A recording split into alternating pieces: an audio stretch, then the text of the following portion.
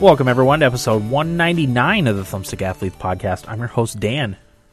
I'm Corey. Just me and Corey for right now. Will's going to be... it's kind of weird to say that. Will's going to be joining us after the main segment. He still has yet to play through The Witcher 1 and Witcher 2. Our main topic, I should say, before we get started, even that part, is... Our topic is the Witcher series recap, so we're going to be recovering the very first Witcher game and then The Witcher 2 Assassins of Kings. And Will hasn't played either and didn't want the plot lines and whatnot spoiled for them. So he's going to be coming after the main segment. Eric was unable to make it this week, but we'll all be in studio next week for our 200th episode. So, we'll be there, and maybe we won't really. I don't know. Trying to make a joke at the state of our minds, but we'll keep it together. Yeah, we'll try and keep it together. There'll probably be some drinking beforehand, so. We'll see how that goes. I can all but guarantee it. Yeah. Our main segment is going to be on the Witcher games. We're going to cover the plots, some of the gameplay elements from the first and second games, and whatnot. Do you have anything you want to tease for later on in the episode, Corey? I don't have anything new that I played. However, I finally got around to playing the new Mario Kart 8 tracks. Went back and played Rocksmith 2014. Nice. And also played a little bit of Wolfenstein: The New Order, not the Old Blood, not the one that just came out, but the one that came out last year. Gotcha. So I'll talk a little bit about that. Excited to hear your thoughts on that. Well, the reason I played it was because the Old Blood came out. Right. And it sort of made me realize, I always wanted to play The New Order. I'll go play that, and then maybe play the Old Blood. Yeah, the Old Blood's going to be a prequel, I think, right? Or is it a prequel? Yes, it's a prequel. I think it just takes place before. I don't know if it's a prequel leading up to the events. I don't know. Doesn't necessarily set up the full game. Yeah, I'm not sure about that. Gotcha. All right, well, let's get right into the main segment, shall we? Yeah, lots to cover. Well, we do have a lot to cover. So the story follows a Witcher named Geralt of Rivia. Witchers are, of course, they're specially trained mutants who use magic and combat abilities to hunt monsters. That's like their primary function in the society. So we'll cover The Witcher first. Might as well go in order, right? Now, I took the plot from the Wikipedia page for two reasons. Mostly accuracy. I didn't want to screw up on any of the details. It's been a really long time since I played the first Witcher, and I never got very far in the first Witcher. And then it's also a lot more concise than I would have made it. I usually like to write the plot line in my own writing or whatever, but this was a lot more trim and neat than I would have made it. So I figured I would take it from the Wikipedia page. And I'll try and annotate as you go. Yeah, because Corey played both the Witchers. Recently, the first Witcher. Or did you play both of them? Was it for 4 I played both of them. For 4 in February, right? Was it both of them in the same? No. I think I played the second one for 4 in February a couple of years ago, but I played the first one maybe 3 years ago, and then I really wanted to get into the second one, but I knew The Witcher 3 was coming out, and I didn't want to play those two, then forget about everything. Right. When 3 came out, so I played 2 a year after I played the first one. Okay. It was like 2 or 3 years ago. Gotcha. Okay. Yeah, like I said, I wanted it to be accurate. I wanted it to be concise. I would have made it a lot longer than it needed to be. So these are nice and short. Prologue. So this is the first Witcher game. Prologue starts in a place called Kaer Morhen. A group of Witchers find Geralt unconscious in a field and take him to the Witcher stronghold of Kaer Morhen. Geralt remembers almost nothing of his life before that point. The castle is attacked by a gang of bandits named the Salamandra. The Witchers and sorceress Triss Marigold battle the invaders, but the mage Azar Javed and the assassin Professor escape with the mutagenic potions that genetically alter the Witchers. The Witchers head off in different directions to find information on the Salamandra. Now this kind of sets up... for people that weren't familiar with the universe at all, that kind of sets up what Witchers do, what their role in society is, which, as I said, is mostly just hunting monsters, protecting like village people from dangerous critters, for lack of a better word. And we should also mention, before we get too into it, that the Witcher series itself is based on a series of Polish fantasy novels, and the best way to describe it is it's very, at least in the games, it's a lot like Game of Thrones. It's a dark, grittier, medieval world. Magic plays a not as big a role as it does in, like your Elder Scrolls and stuff like that, but it's there. Yeah, I compare the Witcher is more like, because we actually had a feedback about the difference between the Witcher series and Dragon Age and Skyrim. And like Corey said, The Witcher is more Game of Thrones, whereas Dragon Age and even Skyrim are a lot more like Lord of the Rings, high fantasy. Yeah, more high fantasy. This, like Corey said, magic is not a huge part of the world; it's there. But yeah, this is definitely more low fantasy, darker, grittier, just like you said, a universe than Dragon Age or Skyrim. But it also has a big element of humor especially in, and I'm going to plug the book here, The Last Wish is the one that I read. I started reading The Blood of Elves, which was the first one, and it's an actual novel. And The Last Wish is a series of like 6 short stories or something like that, and it is such a good book. Mm-hmm. I don't even recommend it to people who like The Witcher or people who like fantasy. I just recommend it to people who like books. Right. Because I'm in love with it, and the humor doesn't shine through as much in the video game as it does in the books, but it's just Geralt's wry sense of humor and the things that happen to him and his interactions with all the crazy beasts that he's hunting in the book especially is what makes the games and that universe so great. Mm-hmm. But I don't want to derail too much. I just wanted to throw that out there. No, that's fine, and that's one thing I want to do because I'm so interested in this universe and in this world and Geralt. I do want to read the books at some point, and I will. Yeah, no doubt. Definitely start with The Last Wish. Okay. And you can see stuff they drew from the books in the video games. Oh, the cut. There's a lot of artistic cutscenes, and is that from the stories? I don't know about that. Just the actual events that happen in the game. Some of them are taken from the books. Gotcha. And the characters, of course. Yeah. And that brings me back to my point that I wanted to make. Geralt has amnesia in the first video game, which is good because it sort of introduces you to this world brand new, just like Geralt, because he has amnesia. But there's this whole backstory that has occurred already in the books. Okay. And so that's how the amnesia sort of explains it away. And as he travels through The Witcher, people are like, "Oh, hey, Geralt," and he's like, "I don't know who you are. Yeah. We must have met before." Yep. So that's why that is there. Okay. Yeah, I'm starting to get now into the story of what happened to Geralt, before he got his amnesia in the second game. So we'll talk about that when we get there. So Chapter 1 of the first Witcher game, called Outskirts of Vizima. Geralt heads south to Vizima, capital of Temeria, and where King Foltest reigns. On the outskirts, he meets a magically gifted child called Alvin and an old friend, Shani, whom he does not remember. He finds out that Vizima is in quarantine and learns about a conflict between the Order of the Flaming Rose and the Squirrels. After a number of quests and choices, Geralt gets a pass to enter Vizima, but is arrested. Now, the squirrels are the Scoia'tael, right? Yep, the Scoia'tael, which are non-human races in the Witcher world. They're elves and dwarves. Mostly elves. Mostly elves, a handful of dwarves. Yep, and they're treated very, very badly in the universe. So the squirrels kind of form to protect the non-human races in the game. Mm-hmm. So.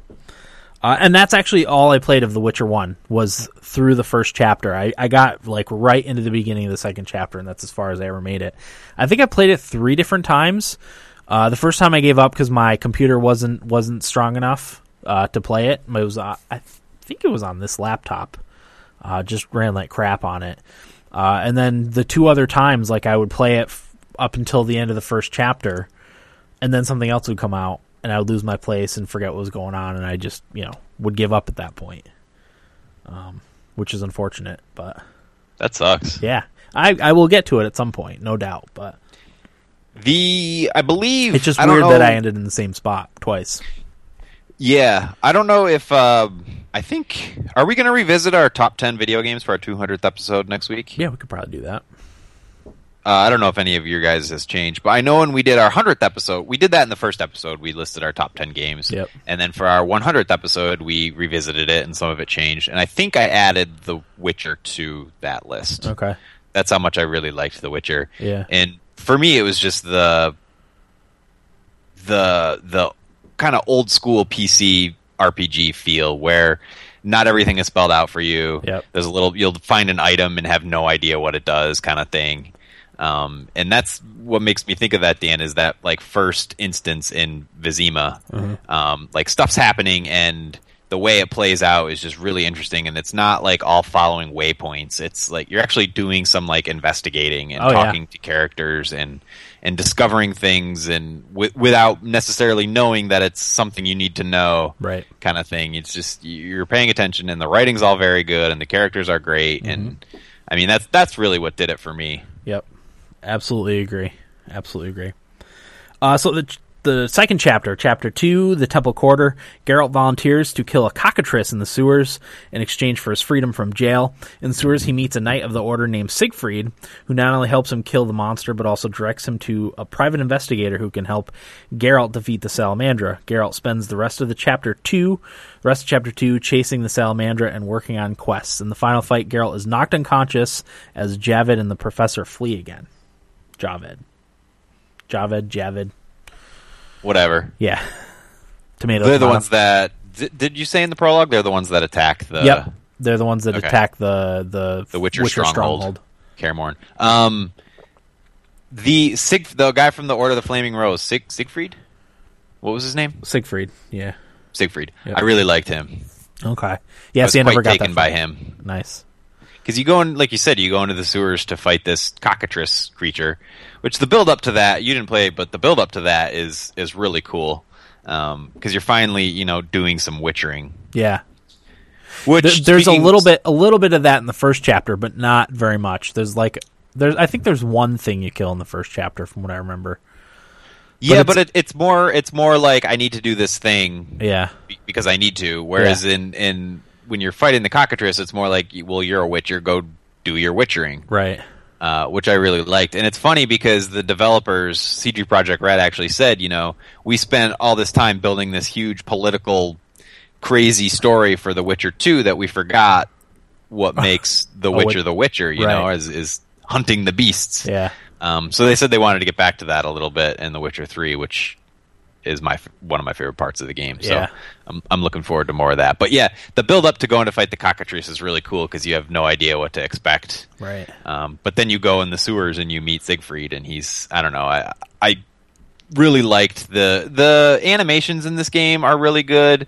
The graphics are really good. I mean, The Witcher 1 is somewhat dated at this point. Yeah, well, it came out 5 years before 2000. Oh no, Witcher 2 came out in 2011. I think this came out in like 2007, maybe. Could be, yeah. It's been a little while. It must not have been on my laptop that I tried it. I think it was on my old Dell computer, which I still have and still works, by the way. But yeah, Siegfried. And I'm only saying why I like Siegfried so much because we're going to do spoilers, right? Oh, yeah. I should have said that at the beginning of the episode. That's going to be... I put that on our Facebook. It would be spoiler-heavy episode. Oh, yeah. But I really like Siegfried, and because of that first interaction I had with him in the sewers, I went the Order of the Flaming Rose through that game. It's one of the paths you can take. Yeah. Yep. Against the Scoia'tael. Okay. Chapter 3, The Trade Quarter. Geralt awakes in Triss Merigold's personal chamber in the rich quarter of Vizima. The rest of the chapter is spent uncovering the Salamandra's bases in Vizima and finding out more about Alvin's powers and visions. He also begins uncovering another conspiracy concerning forgeries of the Royal Seal. During a party of high-standing officials, Geralt meets Princess Ada and then discovers she's connected to the Salamandra. Geralt finally attacks the Salamandra's base in Vizima with the help of either Siegfried and his Order or the Scoia'tael. After the battle, he finds himself surrounded by royal guards and Princess Ada, who declares that she must kill him to conceal her treachery. However, Triss teleports him out of the situation and to a village on the other side of Vizima Lake. So that's Chapter 3. The party you mentioned, the highfalutin party. Yeah. I remember being a really great moment because Geralt, as we mentioned, is sort of gruff, very matter of fact. A little bit sarcastic. Yeah. So that sequence at the party with him interacting with all this royalty and the what's the high class people was pretty good. And also he's kind of a horny bastard, so there's always that element of him like flirting with people he maybe shouldn't be flirting with and all that stuff. Well, Witchers are they're sterile, so they don't have to worry about popping out little Witchers. And there doesn't seem to be, I've read this somewhere else, there doesn't seem to be any concern of STDs, so Witchers are pretty much free to bang without consequence, I guess you could say. Is it that the Witchers are immune? They might be immune to STDs? They might be because of they're immune to a lot of things that normal people aren't. Well, what they do, this is backing up a little bit, but they poison themselves with mutagens until if they survived a certain level, that's how they become Witchers, correct? Yeah, it's something like that, yeah. Butchering that a little bit, but it's kind of the idea is they just poison themselves like crazy. Yep. But, yeah. Chapter 4, Lakeside. Geralt and his friend Dandelion find some unsteady peace while taking care of Alvin, helping with problems surrounding an ill-fated wedding and negotiating between the village and the inhabitants of an aquatic city. Eventually, however, the conflict between the Order and the Squirrels threatens the village. The player can be neutral, leaving the inhabitants to their fate, or finally take the side of either the knights or the non-humans. The scared Alvin mysteriously disappears in a flash. Geralt and Dandelion decide to sail back to Vizima. What are your thoughts on that chapter, Corey? Well, speaking of Geralt having amnesia, you meet Dandelion. Yep. Who is a bit of a dandy himself. Yes, he is. But Geralt, seems to have good rapport with him. And I remember Dandelion's like a bard. I remember not liking him very much in the first game, but in the second game, he's one of my favorite characters. Yeah. But in the Last Wish, and I think he's in Blood of Elves too, going back to the books, The Last Wish, they're like they'd make like a great buddy comedy. Oh, okay. Just a great rapport between the two. It's really funny to read, and they just have a great time going out and getting in trouble together. Don't you think they should make a movie in this universe? I think that would be awesome if done right. Oh yeah, I think they're working on one, aren't they? Maybe. Am I making that up? I hope you're not making it up. Well, there's the Hexer, 2001 fantasy film, Polish film. I've heard it's not very good. Yeah, I saw a clip from that someplace in my research. Oh, so it was a TV series that they chopped up. Okay. Into a film. And received very poor reviews from both fans and critics. So maybe not worth watching, but a new Witcher movie is coming. Prepare yourselves. Okay, I like the sound of that. So, Oscar-nominated director is doing a Witcher film. Right. Cool. Chapter 5, Old Vizima. King Foltest has finally returned and retaken control of his castle, but at the same time the civil war has broken out. The squirrels have caused an uprising, and the Order of the Flaming Rose responds by killing non-humans with little discern. Depending on which side Geralt took in the previous battle, he can either be neutral and help the wounded get to hospitals with Shani, or help the knights or the elves in the battle. He also cures Ada once more from a relapse of the Striga curse, or Slacer. After which the grateful king discloses clues about Azar Javed's location. Storming a hidden base with his allies, Geralt finally kills the evil mage, but also learns that the Grand Master of the Order betrayed the king, since he is the real mind behind the Salamandra's mutation program. I'm going to back up a second here. Yeah. Because I'm watching a video of Geralt running around in Lakeside, and it's jogging my memory a little bit. Okay. And it made me think of another thing I wanted to mention that I really love about the Witcher series is that every side quest is fully done. Yeah. It's not, go slay me 3 pigs and bring me the pigtails or, it's nothing silly like that, or boar heads, or, fetch me some deer skin or anything like that. It's you're out wandering or something happens and it's a fully fledged story in itself with its own little arc. Yeah. And seeing Lakeside, it reminded me of one quest where you're wandering out in these fields and you see a ghost, and you end up helping this woman who's like in purgatory or something like that redeem herself. I don't remember the specifics of it, but it was just such a spooky, eerie moment, like seeing this ghost out in these fields. And going back to how well the game is animated, like everything has a unique animation, and it really helps bring the game and the game world to life. Yeah. And the fully fleshed out side quests make the Witcher series feel like it's a living world more so than anything else. Like a lot of other games, you just look at like you're playing in a theme park. You can't really touch anything or whatever. But yeah, like one thing I noticed, I've been playing The Witcher 2 religiously for the past like week or so, and I'm in the beginning town Flotsam. We're getting a little ahead of ourselves here, but it started raining, and all the people ran for cover and ran and hid under things, and just that little detail like really makes the game world feel alive, because people wouldn't just stand there out in the rain if they didn't have to. It was a cool thing. And like you said, the side quest, like even the small little side quest has a backstory. Like the person fills you in on backstory, and you do something, and when you complete the quest, you feel like you've actually like done something and helped the person. And there's always a consequence. Yep. And it's which I have a good example of a quest I did in Flotsam that I'll talk about when we get there. But we'll get to. But that was sort of my criticism of Dragon Age. Yeah, great game, and it's fine to have all those little run around and collect things quests. But to me, like it's like you said, it's more theme parky and less like real breathing world. Yeah. And it's more like that stuff just appeals more to the OCD in me, whereas the stuff in The Witcher appeals to the storytelling. Yeah, love that I have. Totally agree. And the epilogue for the first Witcher game. With most Knights of the Order and their mutants now entering open rebellion, the king again turns to Geralt with a contract to kill the Grand Master, while also asking what to do with the various factions. Depending on which side Geralt took during the first battle, he can convince the king that the Order, under Siegfried's rule, can still be loyal, convince him that the squirrels are right, or convince him that they are both enemies. Consequently, he either takes Siegfried, Yavin of the squirrels, or Triss Merigold, who is neutral, with him on the hunt for the Grand Master, encountering either Yavin, Siegfried, or both as enemies on his way through the war-torn city. Geralt enters the Order citadel alone after leaving his wounded ally behind, or using a ruse to keep Triss out of danger.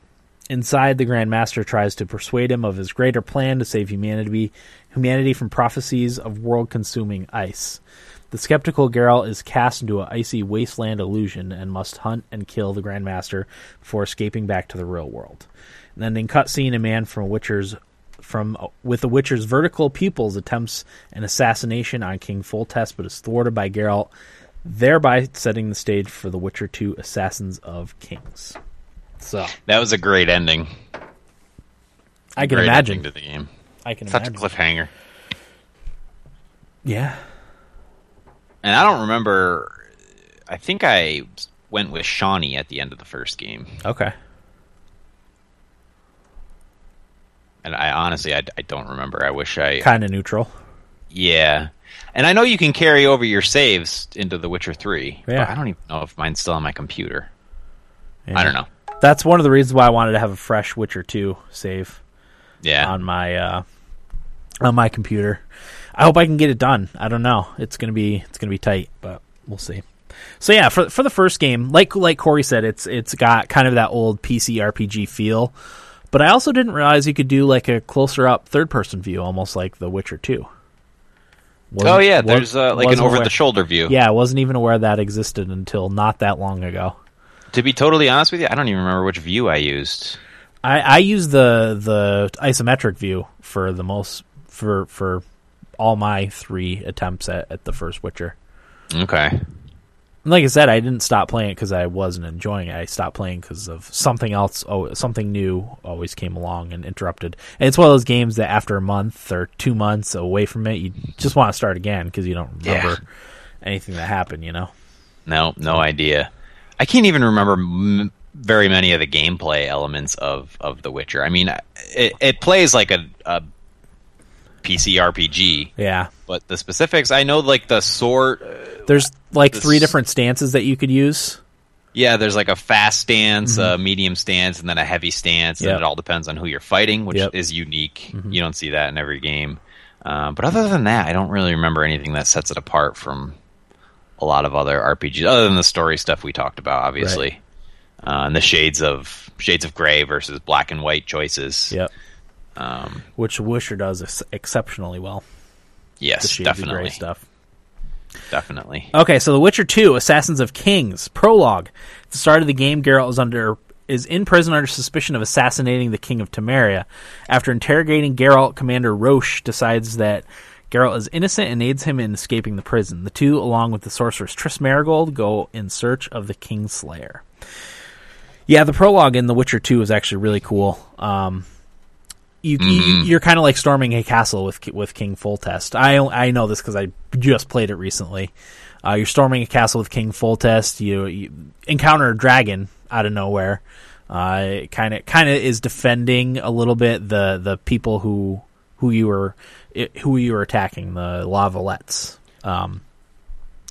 and chases you off, but you end up taking the castle and whatnot, and you're going after Foltest's kids because he doesn't have any heirs. The young kids are his heirs, and they're kind of being watched up at the top of a tower by a blind monk, and the Witcher kind of hangs off to the side because the King Foltest wants to kind of talk to his kids or whatever, and he sends them off because his son was crying and he didn't want the other soldiers to see his son crying because kings don't cry.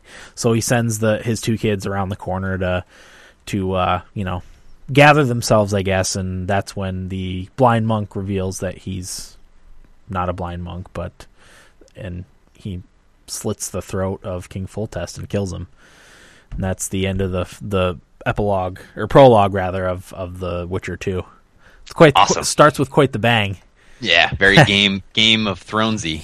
Yes, it was. So that's why he's in prison. Obviously, his sword's all bloody from fighting all the way up to there, and he kind of goes over to King Foltest after he's dead, and the soldiers come, and the Witcher's standing there, or Geralt is standing there over the king with the bloody sword, and he's like, well, what do I do now?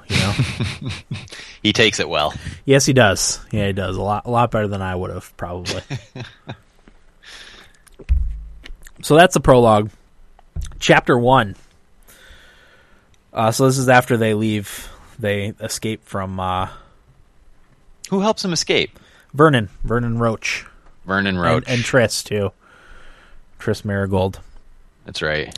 Chapter 1. The trio arrive in the trading town of Flotsam and are ambushed by Iorveth, a rebel elf. It appears to the group that a Witcher believed to have assassinated the king of the neighboring country of Aedirn, is in league with the rebels. Geralt saves two friends from being hanged in the city square, who were Zoltan and Dandelion. They were going to be hanged, and Geralt saves them.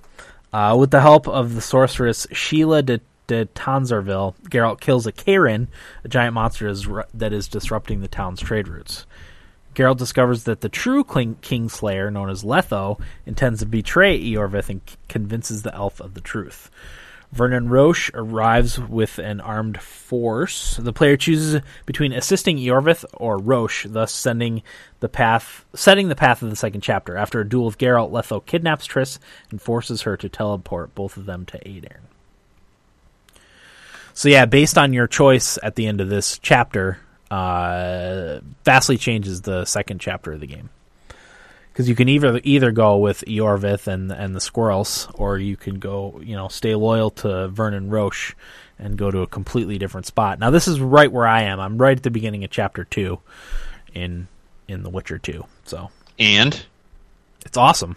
Which direction did you go? Oh, I stayed loyal to Vernon. I actually wanted to, because that's what I did the first time I played The Witcher. I stayed with Vernon. I wanted to do the go with the Scoia'tael, Iorveth and the Scoia'tael for this playthrough, but I'm like, if this is going to carry over into The Witcher 3, like, I probably wouldn't, if I was Geralt, go with the Scoia'tael. They do some nasty things, don't they? They do some nasty things, yeah. I mean, I'm not saying they're wholly unjustified, but a little extreme for my taste. So that wouldn't be my natural inclination to go with them. You'd go more the Gandhi route. Yeah. Yeah. So, good stuff. Slaying the Kyran was really fun too. Which one's that, in the swamp? Yeah, that's in the swamp. Okay. Towards the beginning of the game. Yeah. And one of the quests I wanted to talk about, and this one once again is only in like The Witcher. Like I don't feel like this quest would be in any other game, or at least have the outcome of this. So there's some soldiers that are assaulting a female elf, accusing her of sending some soldiers away into the forest to get killed.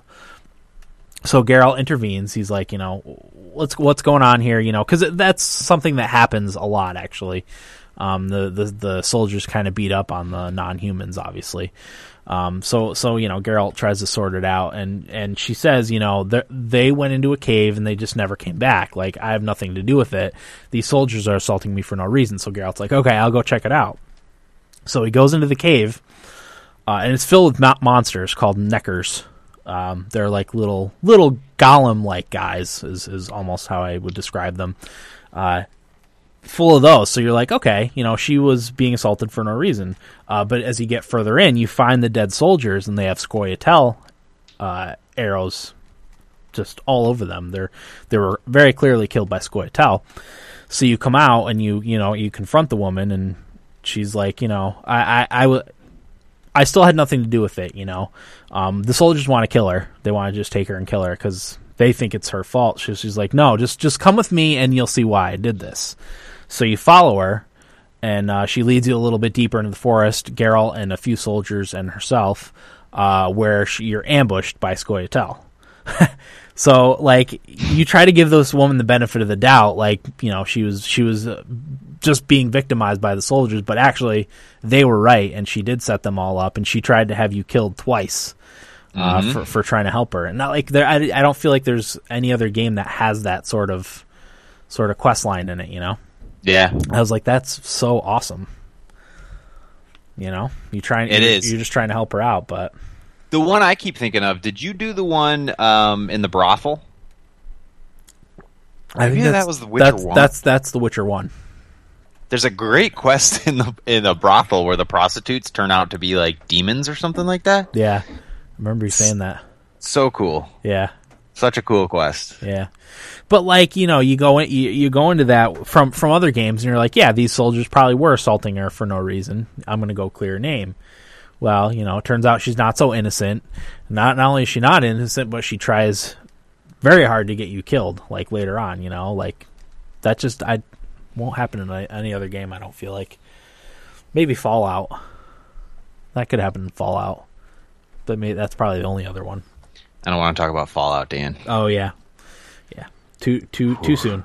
Okay, yeah. So Chapter 2. Chapter 2, 2 sections. If you follow the path of Iorveth and the Scoia'tael, it says, if Geralt assists Iorveth, the pair sail to Upper Aedirn. There they become embroiled in a rebel plot against King Henselt of neighboring Kaedwen, and they assist the rebel forces. Geralt completes 3 missions, formulating a poison antidote for rebel leader Saskia, determining Triss's whereabouts, captured by spies from the Empire of Nilfgaard and taken to Loch Muin, and lifting battlefield curses that are preventing the rebels from defending Vergen, the rebels' base of operations. The rebels defeat King Henselt's army, and Henselt is forced to acknowledge Saskia's terms. Geralt discovers Saskia is actually a dragon-talking human form, but she is under mind control by her advisor, the sorceress Philippa Eilhart. When Philippa teleports Saskia and herself to Loch Muin, Geralt and Iorveth follow. So that's the storyline I am not familiar with from The Witcher 2. Yeah, you haven't gotten that far. No, I've never gone with Iorveth. Oh, that's right. I must have gone with the Vernon Roach. Vernon Roach. Yeah. Yeah, I don't remember any of that either. Here's that storyline. If Geralt assists Roach, has Geralt. If Geralt assists Roach has Geralt assassinate the town's commandant for spying for King Henselt of neighboring Kaedwen, who is Laredo. That's the guy's name. Geralt and Roach sail to Upper Aedirn. There they become embroiled in a rebel plot against Henselt, and they assist the king. Geralt discovers an insurgency in the Kaedweni army, loyalists who are convinced Henselt is conspiring with the Empire of Nilfgaard. Geralt completes 3 missions, determining Triss's whereabouts. Obviously, she was captured by a diplomatic delegation from Nilfgaard and taken to Loch Muin. Lifting a curse on King Henselt, and lifting a battlefield curse that is preventing the king from marching on the city of Bergen. Geralt defends Henselt from 2 Witcher assassins and uses necromancy to discover they are in league with Sheila de Tancarville, who has already fled to Loch Muin with fellow sorceress Philippa Eilhart and entranced rebel leader Saskia in tow. Geralt defeats Henselt's personal guard. Geralt either allows Roach to murder Henselt in revenge for his men and causes a civil war in Cadwin, or convinces him to spare the king. That ring a bell? Not really. That's when you're in the army camp. Oh yeah, muddy army camp. I do remember that. Yeah. So that's the one you did. That is the one I did. I don't know why that's so vague to me. Must have been. I must have played that for 4 in February because I think I cruised through it. Powered through it, yeah. Yeah, that's where I am right now. I'm kind of in the beginning of that chapter. Just walking around, talking to people, getting quests, doing the arm wrestling stuff, which is fun. And the fighting, the boxing. Yeah, the boxing rings are fun. There's I haven't boxed anyone yet in the second chapter, but once again, I'm trying to move along in the story, but I also don't like leaving all that stuff undone, you know. So I'm doing a little bit. I'm not doing any that you can do. There's also a dice game that you can play too, which is like poker kinda, but with dice. Yeah, that's exactly what it is. I haven't really done much of that either. I'm trying to not get I get sucked addicted in. to those little mini games. So do I, and I'm trying to just let it go, you know. What was the one in Knights of the Old Republic? Oh, I don't remember. Pantan or something stupid like that. Yeah. But I remember in that game I blew all my money gambling in that little card game there. I think I did the same thing in The Witcher too. Yeah. Good stuff. What's interesting to me about the Witcher game, and I think it's important to note here, is the Witcher himself doesn't really care about all this politics stuff. Yeah. He's really just trying to clear his name. Yep. He gets sucked up into all the events against his will, kind of, you know.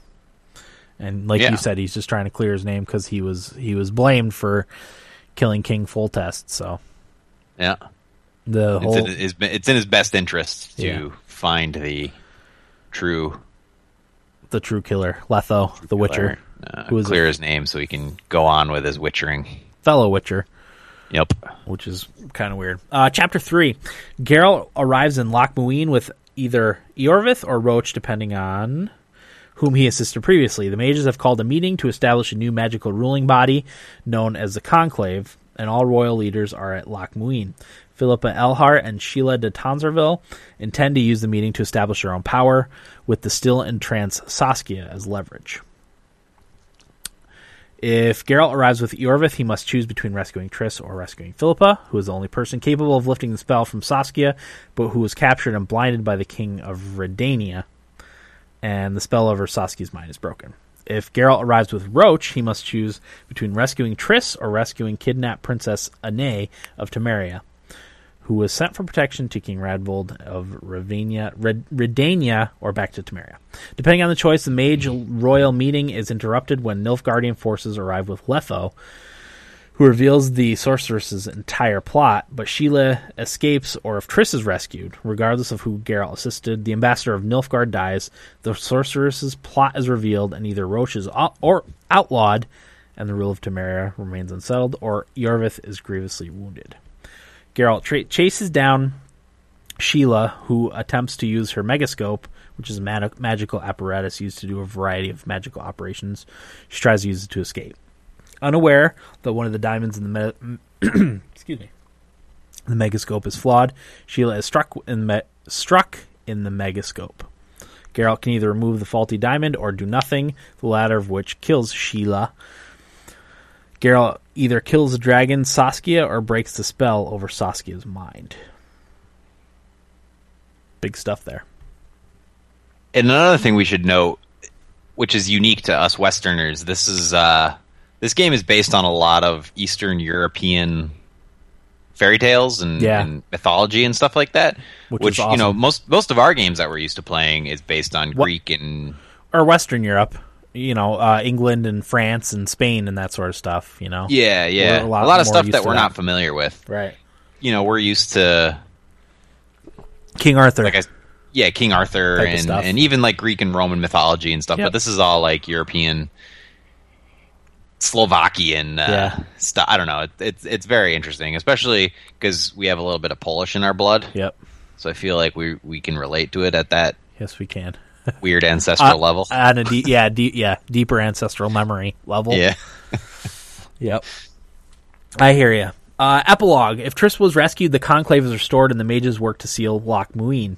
If Triss was not rescued, a bloody pogrom of magic users occurs in Loch Muin and throughout the Northern Kingdoms. Geralt finally confronts Letho, the Kingslayer, who reveals a Nilfgaardian plot to destabilize the Northern Kingdoms. After hearing Letho's story, Geralt can either let him go or duel him to the death. Geralt then reunites with Triss and either Yorvith or Roche and sets off south. A concurrent plot of the game is Geralt's attempts to recover lost memories from his previous life. So that is how The Witcher 2 ends. And I'm excited to get there and see how it sets up for the third one. It's got to be kind of disappointing for you to read through that like that, though. Nah, I don't think so. I mean, I already kind of remembered it anyway. Like you know, once I was going over, I was like, oh yeah, okay, I remember that. You know, that sort of stuff. So gameplay wise, The Witcher 2 is pretty different from The Witcher 1. It's third person view only. It doesn't have the above isometric cam like The Witcher 1 does. And definitely a lot more actiony combat than the first. Combat is also supplemented by Geralt's use of bombs, traps, throwing weapons, potions, and weapon and armor enhancements. I guess especially in the higher level difficulties, you really have to use a lot of that stuff. I'm only at normal difficulty. I'm not really having much trouble, but if you play the game on hard, you need the bombs and the traps and stuff set to kill your prey and stuff. So I guess it gets pretty strategic at higher levels. Spells too. That's another thing I didn't put on there, I don't think. But yeah, he's got a handful of spells that he uses called signs that do different things. So fire. That's your fire. Your yep. Lightning. Your there's a trap force. one. Yeah, there's a trap one. There's one where you can take control of someone's mind, and have them fight for you for 10 seconds or whatever, which is cool. But yeah, I'm playing The Witcher 2 right now. Absolutely love it. It's so good. The world is so interesting and like I said, it's I haven't seen Game of Thrones, but it's very Game of Thrones-esque in the political ramifications of everything that goes on. You know, it's very cool, very cool. Mm-hmm. A lot of different strings being pulled in different directions, and how it plays out. Yeah, is always interesting. Yeah, and Geralt's trying to fight through it, but in a lot of cases, he's just kind of along for the ride. Which is fun. Yeah, because we keep saying it, but he's his own person and marches by the beat of his own drum, but he gets roped into this giant political upheaval. Yep. And has no choice but to sort of untangle it. Yeah. And it's that in itself is humorous because of the character that he is and how that's so anti him. Yep. Absolutely. We actually have a piece of feedback that's specifically on The Witcher. Do you want to cover that right now while we're talking about it? Yeah, let's do it. Let's keep it in the same segment. I'll call it up. Now, I haven't seen any of our other feedback, so if anything else is on The Witcher, we'll get to it then, but this came in fairly early. I wanted to have it all copy and pasted in my notes, but I didn't. So this is from Bryce in Minnesota, who says, "Hey, Thumbstick Athletes, first off, kudos to Dan for replaying The Witcher 1 and 2 prior to the release of The Wild Hunt. He had been hinting at playing both last couple of weeks, and each time I would think to myself, better get started on those, dude." So Dan, let us know how far you got or are getting on in 1 and 2. I'm not worried because those are your kind of games. You blew through Dragon Age Inquisition without breaking a sweat. As I said, I unfortunately had to skip the first one. I really wanted to play it. I really should have started 2 months ago, But it's been so crazy the past like 3 weeks that I just haven't had time. And I started The Witcher 2 like maybe a week ago, but I didn't get to play it like at all this weekend. I had a bunch of stuff going on, and I played as much as I could last week, and then I started playing like a lot this week. So I think even if I have to lose some sleep a few nights, I'll probably power through The Witcher 2. I can't see myself wanting to start the third one without finishing the second one, carrying that stuff in. So anyway, about the upcoming Witcher 3, I'm planning on picking it up, but I'm completely new to the Witcher series, and my taste for the fantasy RPG has all but dried up. I absolutely loved Morrowind and Oblivion, but for some reason I was just not into Skyrim. I skipped the entire Dragon Age series, except I did play the Dragon Age 2 demo, mainly because I prefer the Fallout Mass Effect style RPG. I think I'm not into swords and slaying dragons anymore, but that being said, I have a few questions for the Thumbstick athletes before I make my purchase. First, I assume you play as the white hair guy, but is there any character customization? Is there a female option? That's the character Geralt that we talked about. I don't know if you've listened to this point, but maybe we'll have to email him back answers to our questions, so there's no spoilers, Yeah. Weapons and armor, all that stuff is customizable. I think you can kind of get Geralt like trimmed and stuff. I know there's dynamic beard growth.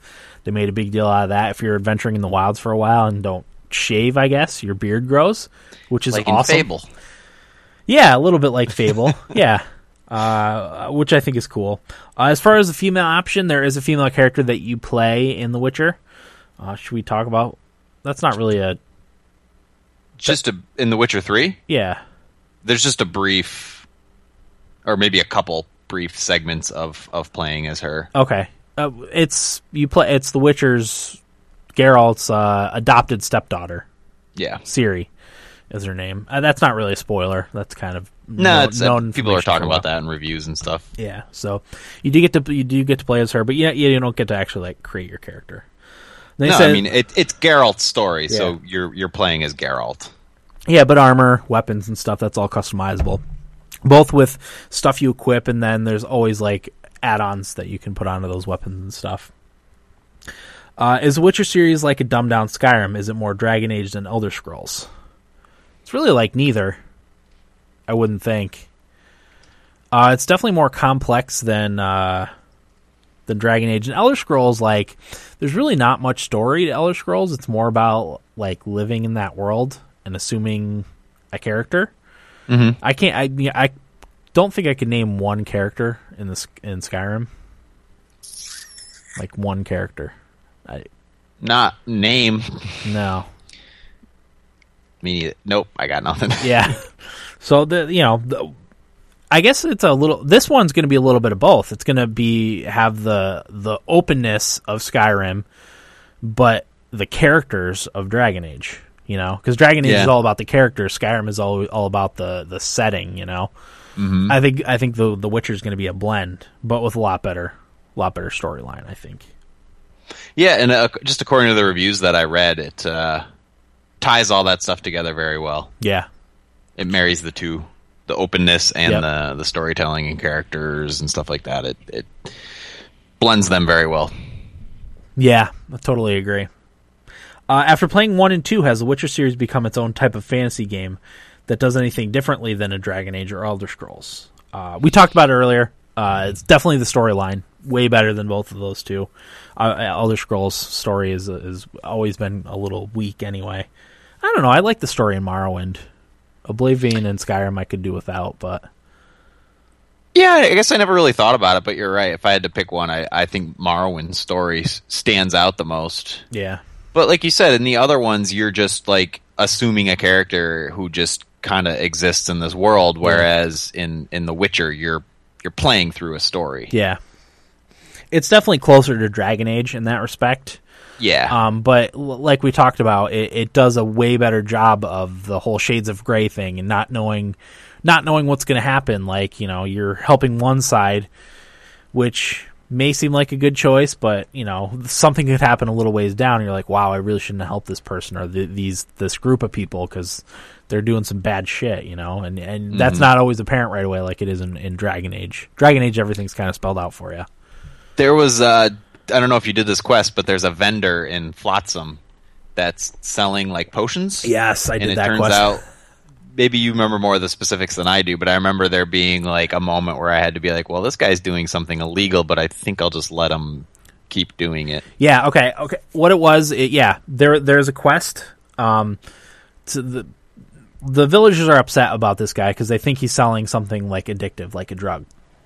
But there's another merchant that wants you to investigate. He's like, I'm going to do a chemical analysis on what and see what exactly he's selling. So you can steal or threaten that merchant to get the recipe for the scientist guy.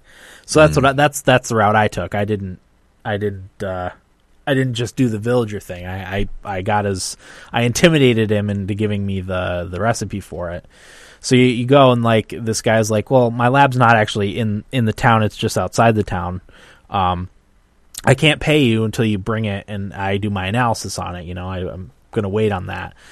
Typical. So Geralt's like, well, I chose to follow him to his lair, and you're assaulted and knocked unconscious, and you wake up in a cell. And he's like, I just took this. I did this as a precaution. It turns out that this scientist guy wanted to steal the formula to make money off of it. So, yeah, I didn't see that coming at all. Like, I thought he might double cross me, but not to make money, Yeah.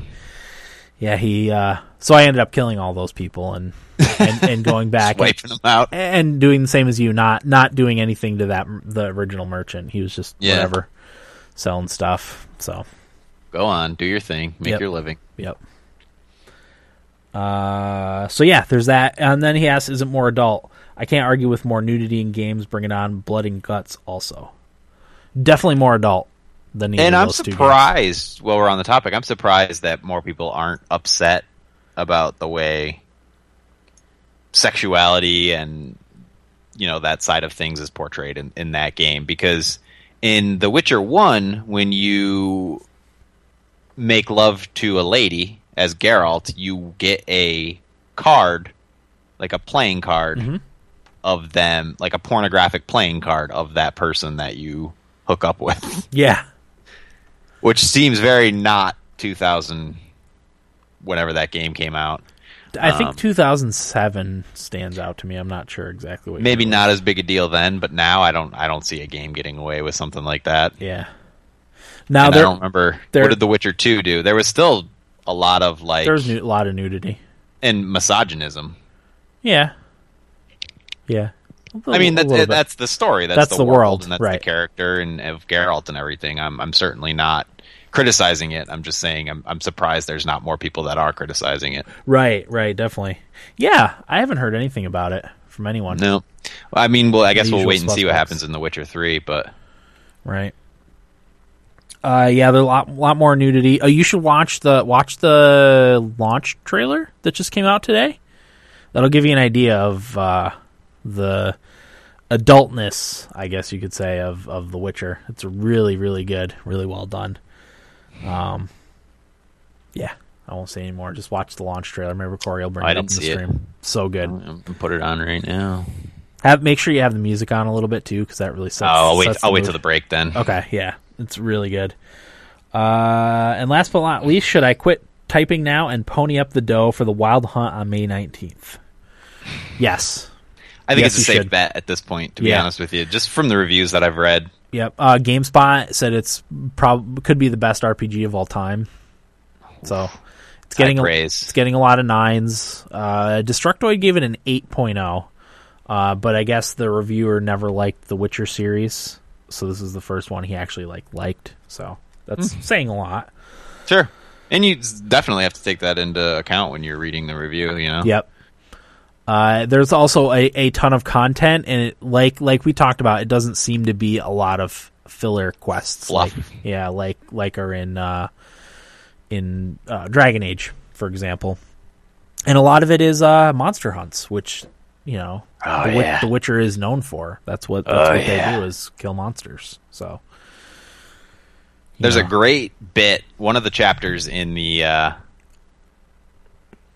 book, the Last Wish, is Geralt and Dandelion fighting like a little demon devil, and the little demon lives. Like, I think it is a goat, but it's actually like a demon. Mm-hmm. And it's so funny. And I hope that sort of experience in that book translates into this game, where it's just this almost like a cartoon, that sort of wackiness, but with Geralt's dry sarcasm and that sort of stuff. I hope that carries over into this game. And Dandelion's kind of like you said, he's a dandy. He's like over the top.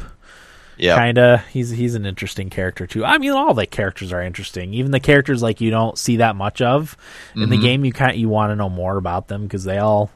It's almost like the developers for The Witcher like wrote huge backstories for all these characters, but you only see a little bit of that story, in the game.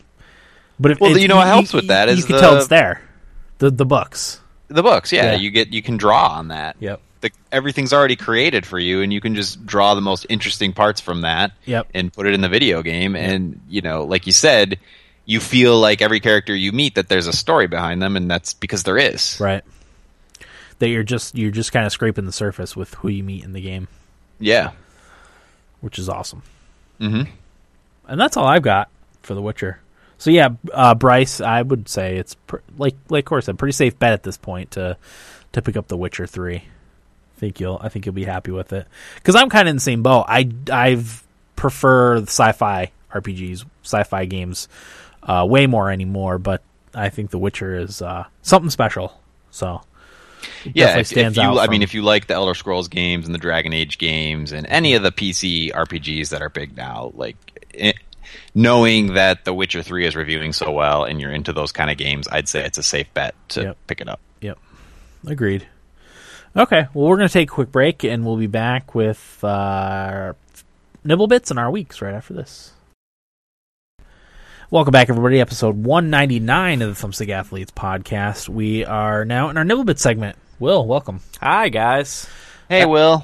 As I talked about at the beginning of the episode, Will didn't want to come in for all the Witcher spoilers, so...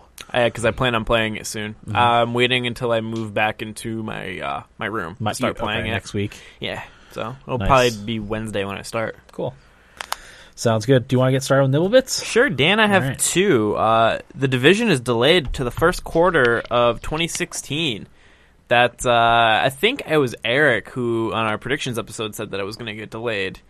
And everybody's pretty worried about this game, especially with Ubisoft's track record recently. Yeah. There's memes on the internet saying, "Please God, make this game good." Yeah, there's that for Battlefront too. Exactly. Oh no, it was something like don't fuck this up. Yeah, for Battlefield, please. Or did you hear me? I said, please don't fuck this up. Yeah, something like that. It's something like that. Yeah, okay. With the picture of the cover. Yeah. I hope this game is good. It looks awesome. Yeah. But I don't have a lot of faith in Ubisoft anymore. I really don't. See, I had a little bit more because of Far Cry 4. Okay. Yeah, I still haven't played that. But, I mean, we're going to get into it. Like Assassin's Creed. I think somebody tweeted something about the new Assassin's Creed. Just... Don't care. Yeah. It's just like they screwed those games up, I think. And then Far Cry is the only, and Child of Light, really, are the only two things that I like from them now. Child of Light was fantastic. Great game. Mm-hmm. And my next one is Ratchet & Clank is coming out on the PlayStation 4 next year. Apparently there's a movie coming out, and the game is going to come out around the time of it, and it was in April, I think. I saw that the movie got announced for. Maybe it was April 26th or something like that. But I guess the new game for PlayStation 4 is going to be a reimagination of the original Ratchet & Clank series, like the first game. Mm-hmm. So Ratchet & Clank is a series that I've always kind of thought was cool, but I never had a PlayStation. Yeah. So I kind of want to play it. Nice. So that interests me a little bit, especially if it's like sort of a reimagination of the first game. So I'll be basically starting on the ground floor again, playing them. Nice. But that's all I had, Dan. Okay. Corey, what do you got for Nibble Bits? Just a few shorties here. Per Nintendo, there will be no Nintendo NX news at E3 this year. Nintendo NX is, of course, their new console in the works. I wasn't surprised by this because Nintendo actually came out and said that the earlier announcement for the NX was just to allay fears when the mobile announcements came out. Just to let everybody know, we're still working on a console. We're still a console developer. Right. These smartphone games will be ancillary. Different. So I wasn't surprised by that, and it's probably way too early to hear any news about it anyway. It's the type of thing where we'll hear something, and by the time the console actually comes out in 5 years or whatever, it'll be 2018 or 2019. It's irrelevant at that point. I don't want to know anything. Yeah. This generation has, I hope, a lot of legs left in it, but we shall see, of course. Speaking of that, Nintendo plans to release approximately 5 smartphone games by 2017. This is according to an investors meeting Nintendo had. They stated that 5 may seem like very few, but that's because they want hits. They want them all to be hits. They don't want crap. They're not going to fling poo at a wall and see what sticks. They'll probably still fling poo at a wall, see if it sticks, but they'll try to make it extra sticky. Okay. Not fling Zingapoo. No. At a They'll wall. fling diarrhea at the wall. Or King.com poo at the wall. Yeah. Zynga pitches. I'm interested to see what they come up with. Me too, because they're going to use Nintendo characters. It's just a matter of what they do. Know. Are we going to have a Mario Endless Runner kind of thing? Or like a Match 3? Mario Match 3? Probably. I hope it's a little bit better than just like a card game. Or derivative of someone else's game idea. Yeah. I just want to see them come up with something new. Well, you know who nailed the platformer is the Ubisoft with Rayman Fiesta Run and the other one. Those games are awesome on mobile phones. Yep. So, I don't know. Like you said, it would just be copying. Hopefully they can come up with something new and unique and fun and crazy. That's what I'm hoping, because I'm underwhelmed by most mobile games. So, Johnny Highwind in the chat says Mario Crush Saga. I think you're probably right. Yeah. That's what we're going to see. So, Will, I only saw the headline, didn't get a chance to follow up on it. Maybe you can help me. Johanna is coming to Heroes of the Storm. Yeah, so what happened with this was the week before they do a new patch, when a new hero's coming out, they do a skin video and they show off like the skins and mounts that are going to be coming into the game. So they showed off Kael'thas's new stuff. And then right after that, they showed off the Crusader, which is a new hero, and everybody was kind of wondering what was going on with that. And they added her to the website that they use for their build calculators to have builds for everybody, like the different characters, the sites that you go on to see.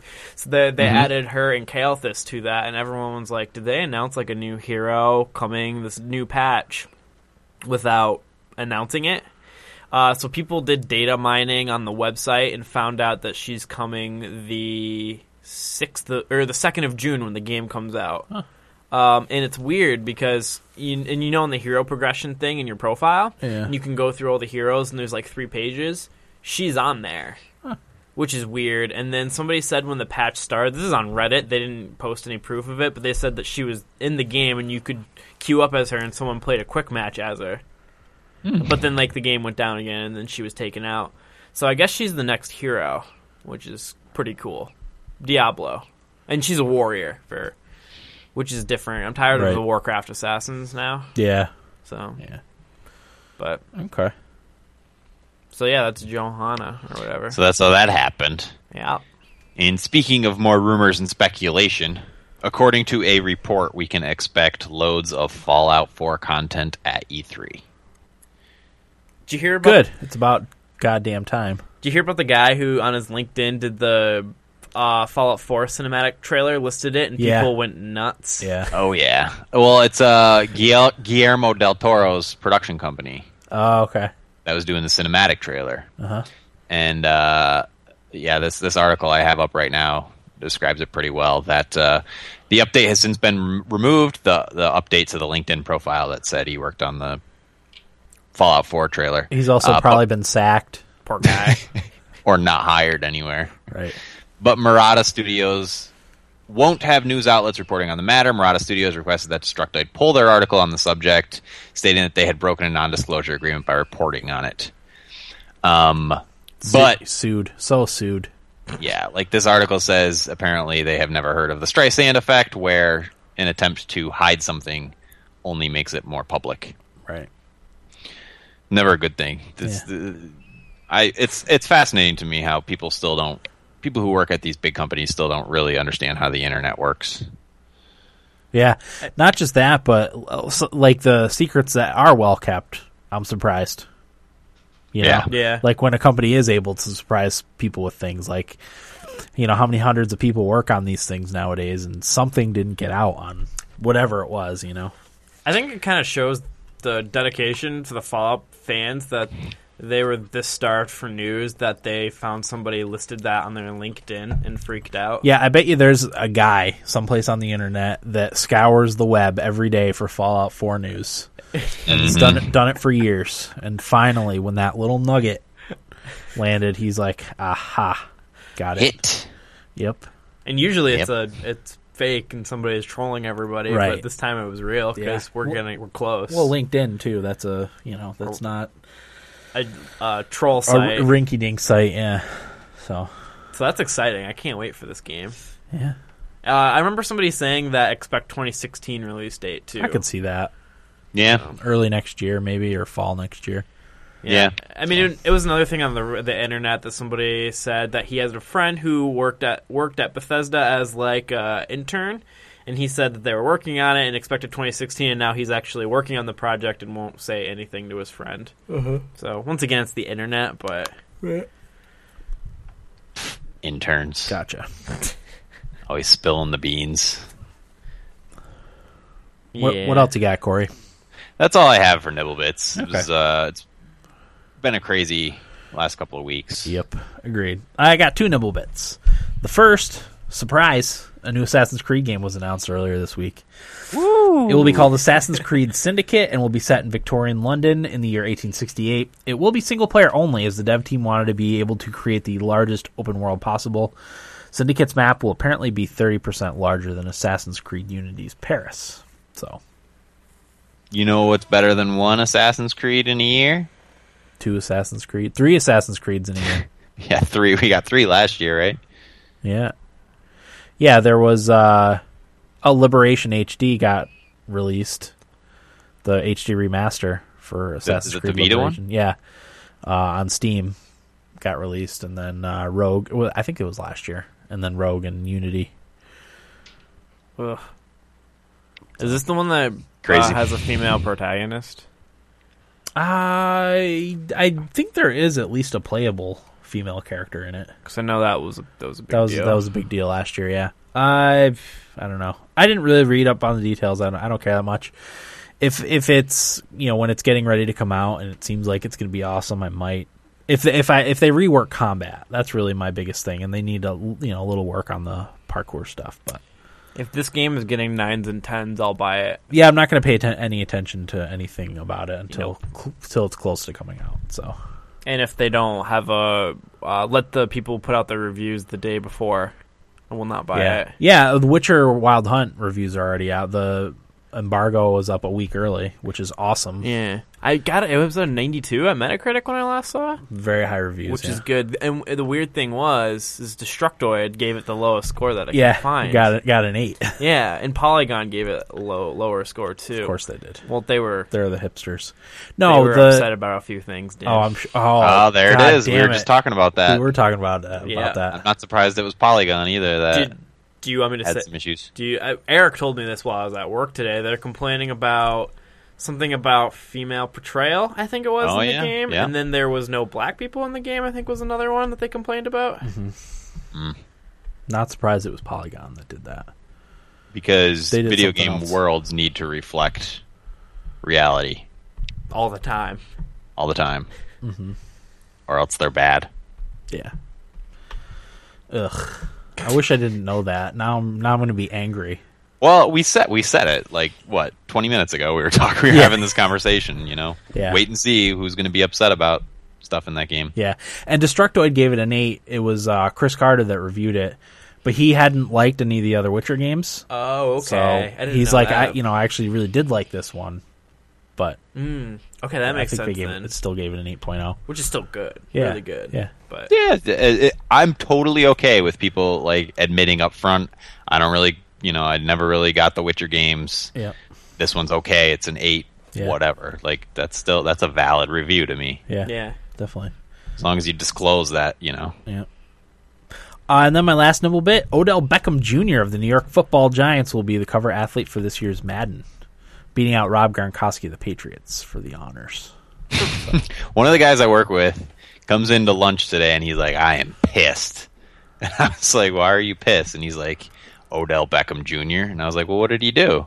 And he's like, he started saying, I can't remember what he said, but whatever he said indicated to me, I was like, oh, Madden cover? And he's like, yup. I was like, oh boy, sorry about that. But he also pointed out that the other wide receivers that were on the Madden cover had really great seasons.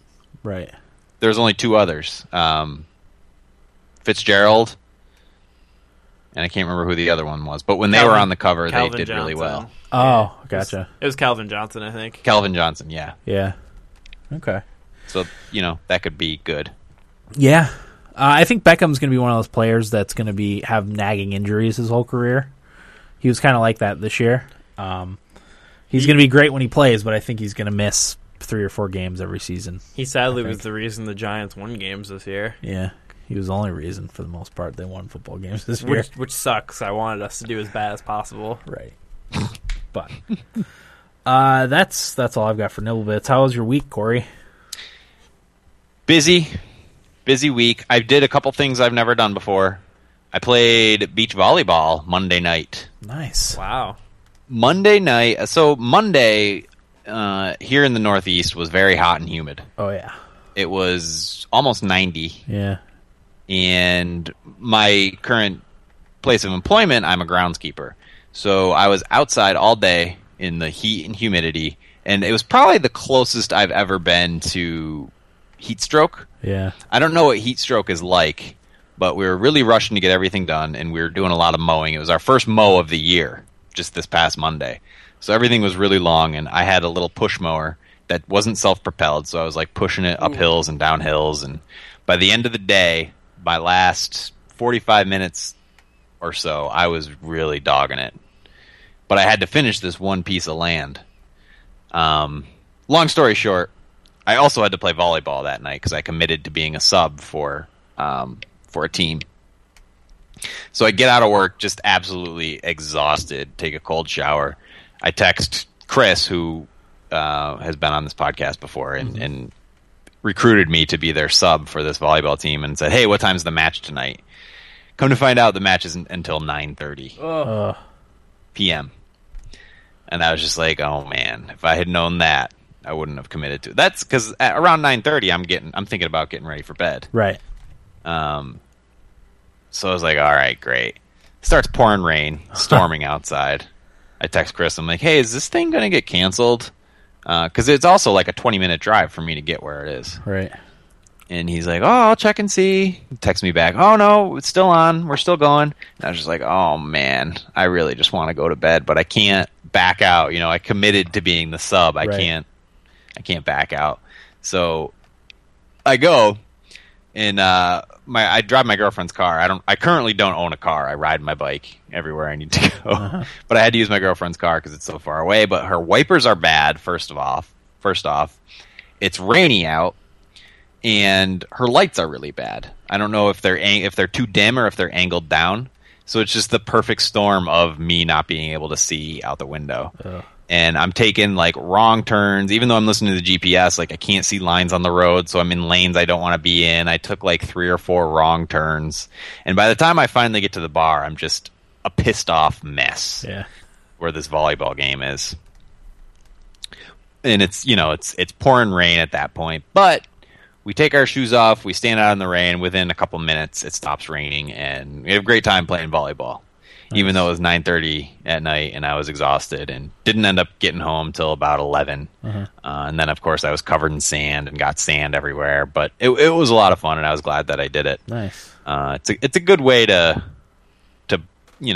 do something fun in the middle of the week is to participate in one of those things and just get together with friends. We didn't have any beers or anything like that, but we had a good time. We got schooled, I should say, playing volleyball, but it was still fun. We had a good time. So there's that. And then I feel like I had something else to talk about, but now I forgot what it was. Hockey. Will probably wants to talk some hockey. Yeah, because that's really the only thing my week that's interesting, actually, is hockey. Mm-hmm. New York Hockey Rangers. Yeah. I had to leave during the overtime because of anxiety. What do you mean you had to leave? Set the scene. I was nervous. For whatever reason, this year I'm worse, like, watching hockey games. Like, I get so nervous and, like, anxiety, and I'm just like, I don't know why I'm like this. I was, like, last year, like, I was kind of like it, but this year it's just been worse. I don't know if it's just because I have no confidence in the Rangers for whatever reason. It's probably because they don't win a game by more than one goal. Yeah. And when the game started in overtime, I just walked out and said I can't do it, and got food. That's why I started drinking toward the end of the Predators run in the playoffs. Yep. And I got I left my phone in the car, but I wouldn't shut it off because text messages come up on it, and I didn't want to, like, read a text message before I saw the score. I just wanted to whatever. But I saw Allison had sent me a message, all exclamation points, and I was like, oh. So I checked, and I saw Stepan's score. I was like, thank God. Yeah. It was, came right to him. Oh, it was a gift. Wide open net. It was definitely a gift. Just glad he didn't miss it. Nothing's better than when your team, watching the team celebrate after that. Like, if you're a fan of the team. Right. Yeah. I will say, though, I kind of felt for the Caps a little bit. They had a great team and a great season. And even Alex Ovechkin, he gets a lot of crap. Some of it's warranted, but not all of it. I kind of felt bad for him a little bit. I did too, because people ran with the headline that he guaranteed victory too. That's such bullshit. And he did what any captain would do. Well, yeah, you go into the game thinking you're going to win it. You know? You're a professional athlete. Yeah, and like that's ridiculous. And like when he scored the goal, I was like, good for him. As much as I was like, that sucks, but I was like, good for him for scoring. So, like, now he just doesn't look like a total idiot. Right. Yeah. Because they ran with that headline. Yeah. Yep. He did his part. But even so, at the end of the series, like, there wasn't anybody I hated on the Caps. No. You know how, like, last year, all those series the Rangers played, I hated everybody on those teams after the series were over. Yeah. Didn't really get that with the Caps in this series. Like, I thought it was a pretty well played, fair fight, right. And the Rangers just happened to come out on top. It could have been either team series. I mean, went to Game 7 and the Rangers won in overtime. Right. Yeah. I don't know. Pretty. Well, how are you feeling against Tampa, Corey? Nervous. Me too. This is the way I justify it, though, is like Tampa. So if the Rangers lose, I'm not going to be furious. Yeah. So. I think there will be some issues once the Tampa series is over. I think there'll be some players that I really hate. Callahan, Boyle, Stralman. I think San Luis going to play in a playoff series in Tampa. Oh. It's same like Callahan and Boyle and Stralman coming back to play in New York.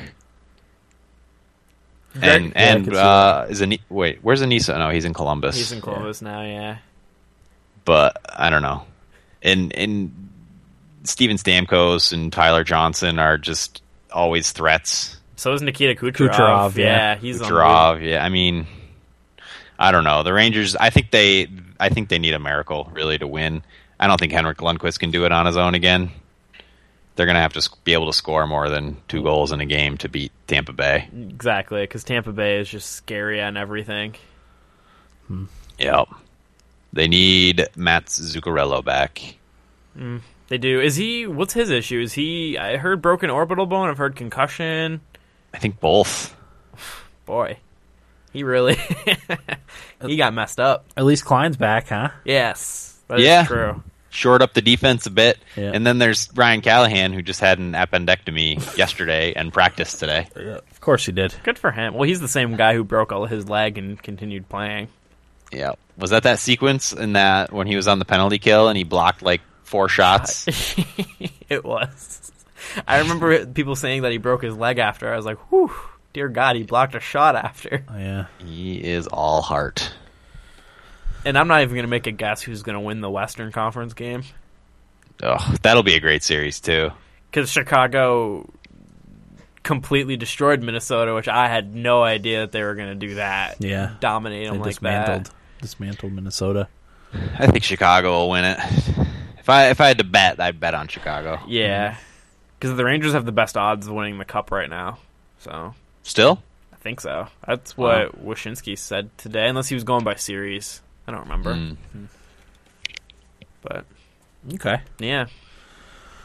Any other thoughts on hockey? Hockey is good. Yeah.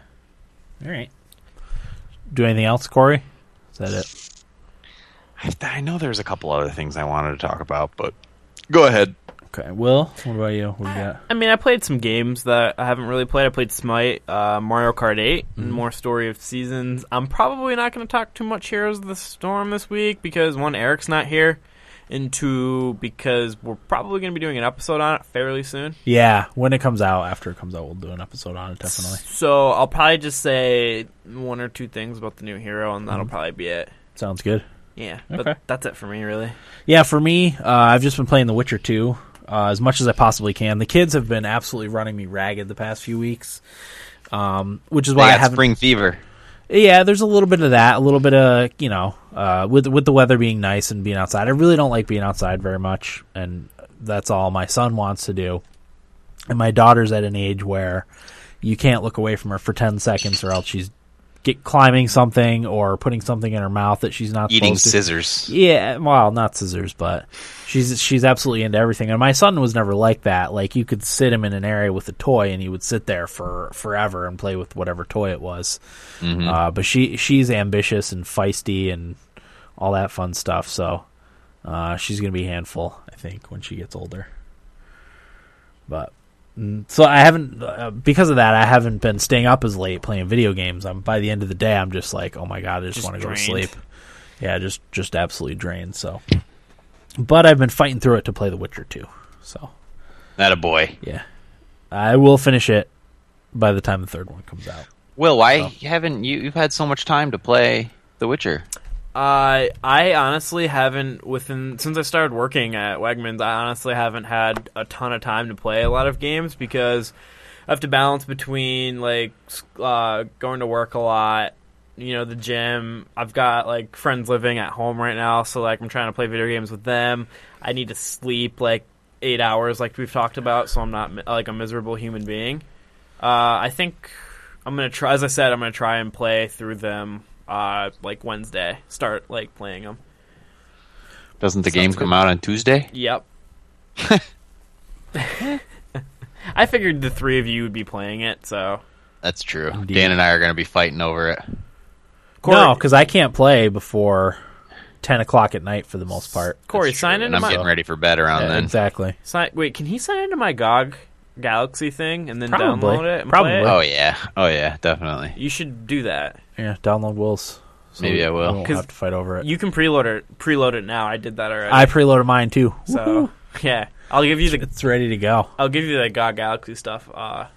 Did you get into GOG Galaxy? It's open. I never. Yeah, you just gonna. I actually got into it a while ago. I never got a code. I bought some game on GOG and I got into the closed beta with it before, and I downloaded it but never did anything with it. Because I read that they were doing waves of invites, like you go on the website and sign up, and then they were going to do waves, and I never got one. Yeah, it's open now. The only reason I know it's open is because they said you can preload The Witcher now in GOG Galaxy, and I was like, you can? And then I'll have to go download it then. Yeah, it's pretty cool. I kind of like it. Damn it. Wish I'd known. Oh well. Okay. That's it. We're going to take a quick break, and we'll be back with what we played and probably feedback right after this. Welcome back, everybody. Episode 199 of the Thumbstick Athletes podcast. We are now in what we played.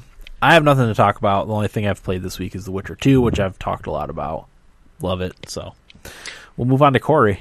What do you got, Corey? I actually was going to ask you, Dan, but since you haven't played it, I installed your Invisible Ink. Oh, nice.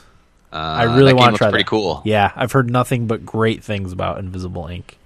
I had to buy it. Yet, huh? It was only like $15. I think it's, they had it on special because it just came out of early access, and then because it's a game by Clay, who did Don't Starve and Mark of the Ninja, I got a discount for having Mark of the Ninja too. So I think it was like 30% off. So I bought it. But yeah, it's supposed to be like a mix between XCOM and stealth game. It's a roguelike stealth tactical RPG type of game. So and got great reviews from a lot of different places. So yeah, and then I saw you mentioned that you got it, and I was like, oh, I'll be playing that one. Thank you, Dan. Yep. Thank you very much. Sure. Steam family sharing is a wonderful thing. Yes, it is. I agree. So, yeah, I just installed that. Didn't get a chance to play it. Yeah, I finally played the new Mario Kart 8 tracks and played them all on 200cc. I don't like 200cc. I can understand why. It's not that it's too hard. It is really hard. I think I've finished like 8th in one of the circuits and like 10th in another of the circuits. I had been drinking, so that might have influenced it a little bit, but right.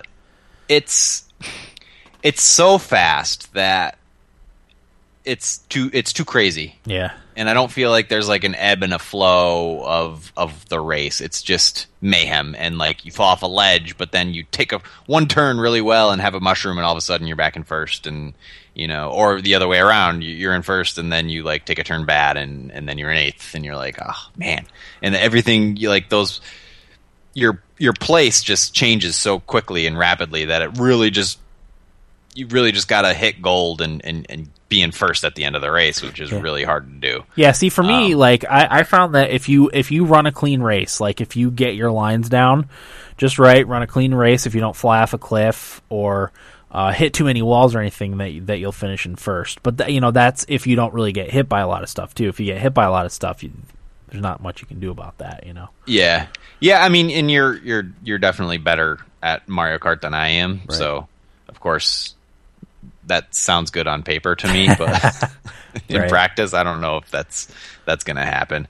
But I did also use characters that I had never used before because I wanted to try the new Dry Bowser and what's his name, the villager character.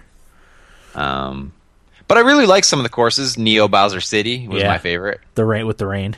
Yeah, it's fantastic. That's cool, and like all the neon signs and all that stuff going on. I love all that stuff. Yeah. I really liked Electrodome. Yep. From the previous tracks. I don't know. I just really like that stuff. Yeah, I'm trying to think if there's any that I didn't like. You should try it with your actual like racing build. Yeah, I think what I'm going to do is use my build and go back to 150cc and just figure things out, and then maybe I'll try and go back to 200cc. It's crazy how fast it is. It's silly. Yeah. But I'm trying to think if there's anything that I didn't like. I didn't really like the small one that was 7 laps. Oh, Baby Park? Yeah. Not for me. I could see that. Didn't care much for it. That one I think would suck on 200cc because it's too fast. That one's more, like I said, when I talked about it, that's a fighting one. You got to be good with shells and banana peels and stuff. That's the only way you can win that one. Yeah, at all times. Yep. Not to mention you're getting hit by bullet bills from people in last place and stuff like that because you're right there. So close, yeah. Yep. And then the one I looking at, I thought I'd like the most, the Metro one. Yeah. I didn't really care for that much. Okay. Once I actually raced on it, but again, I kept slamming into the rail car and into the wall and getting turned around, and that was my least favorite of the new tracks, was the subway one. Yeah, I could see that for sure. But what a great way to do DLC. Nintendo very rarely do I buy DLC, and a lot of it has to do with the fact that I just don't play games long enough for me to use DLC. But Nintendo right off the bat, the value proposition was so good, and I enjoyed the game so much that I knew I'd keep it for long enough for DLC to be worth my while. And like we talked about last podcast or the one before, you knew right away what you were getting when you plopped down that $12 or however much it was for the 2 bits of DLC content. Great way to do DLC. Yeah, absolutely. And, you know, with Nintendo, you can always expect a certain level of polish. Yeah. No matter what. Yep. So it was really easy to put down that money for the DLC. Mm-hmm. And they spaced it out perfectly, too, you know? Like, kind of got away from Mario Kart for a little bit, and then the DLC comes out, and I start playing again. Yep. And then brings it right back in. Again, brings it right back in, and, you know, you remember why you love it so much, and you want to keep playing it, and... There you go. Yeah, agreed. Didn't try online, though. Oh, online's so fun. Yeah. God damn it. All right. Rocksmith 2014, I just booted up recently again. I borrowed Will's guitar because my guitar doesn't really work anymore. It was kind of a pain getting everything going, and I couldn't connect to the Ubisoft servers to play and stuff. If you don't know what Rocksmith is, it's pretty much Guitar Hero, but you're playing the songs with a real guitar, and once you get up to master difficulty or whatever, you're playing the song on your real guitar, and you can unplug from the game and plug into an amp and play the song.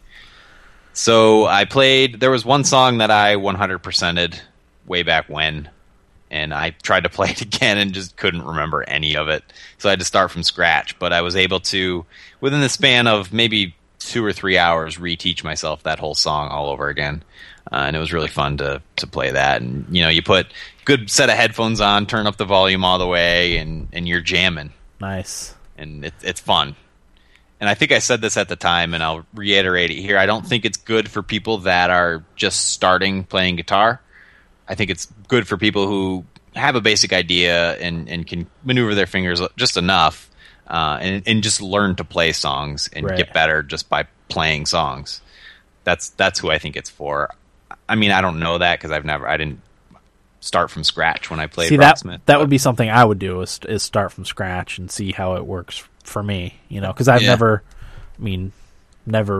picked up I picked up a guitar, but I've never learned how to play it at all.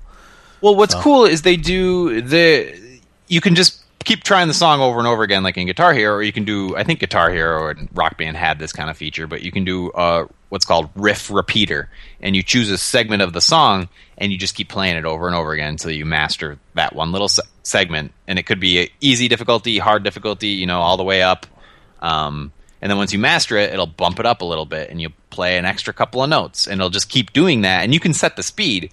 So, because I had played the song before, it was just a matter of remembering how everything goes, so I set the speed at like 30%, turned the difficulty up all the way, and just played the full song at 30% of the speed. Right.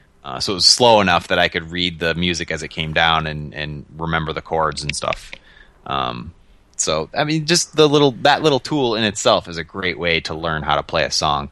And I was looking at some, unfortunately, because I couldn't connect to the Ubisoft servers, I couldn't buy any of the music, which is stupid. You know, I don't know what their problem is with the servers, or maybe it's me, but I Googled it, and a lot of people have that issue and had no luck resolving it.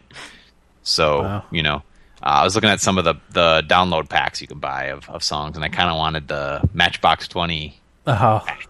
Nice. I think that'd be fun to play. Mm-hmm. The music in that isn't great.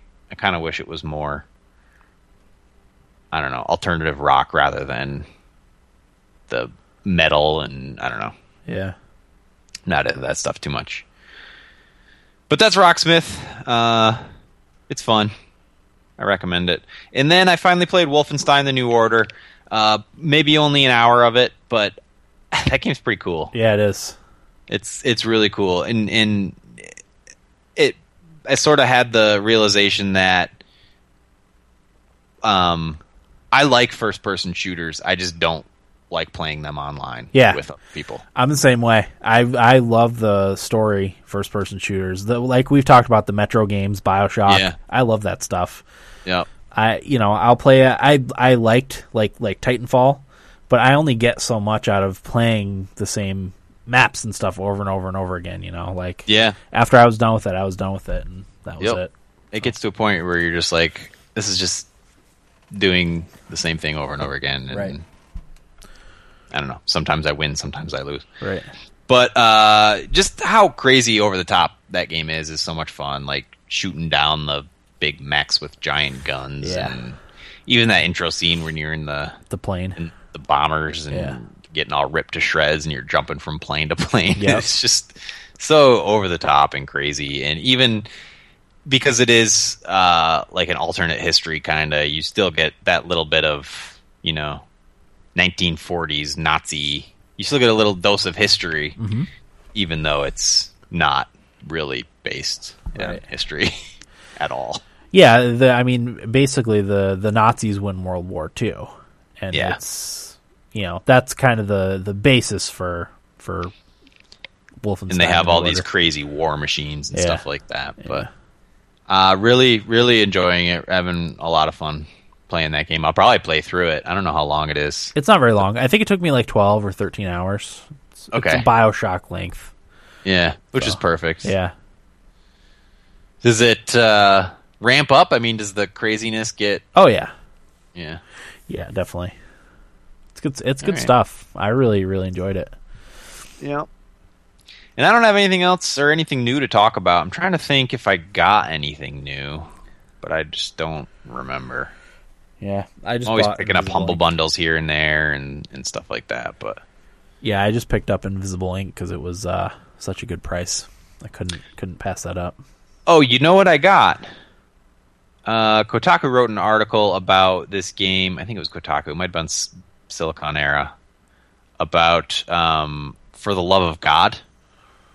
It's that game that's like Papers, Please, but you play like a god judging people at the pearly gates. That's cool. That is cool. And it's free to download. Oh, nice. You can probably just do a Google search for it. It's For the Love of God, and it looks like it has a pretty cool art style too. So I'm looking forward to getting into that. I just need some free time to do it. Maybe tomorrow I've got free time, so nice. We'll try it tomorrow and talk about it on our 200th episode. Mm-hmm. Sounds good. That's all I've done. What do you got, Will? I played both of the Mario Kart DLCs. I played a little bit of the first one when I was in New York City visiting Corey, but I actually hadn't played it a lot, like you had or Corey had. So I played both of them. I did 50cc and I 3-starred the 4 cups, and then I did 100cc and I 3-starred the cups. I'm working my way to 150. I've done 1 cup. I'm going for a beaten game, basically. Oh, yeah. And play through the new tracks, and all the tracks are really good. There's a couple. When I say I don't like these tracks, I like them, just not as much as the other ones. And the one that a few that I didn't like was the one with the green and yellow road and the ice. Yeah, Ice Climbers, whatever, something. The I didn't care. Ice Road or something, maybe. I didn't care for that one either.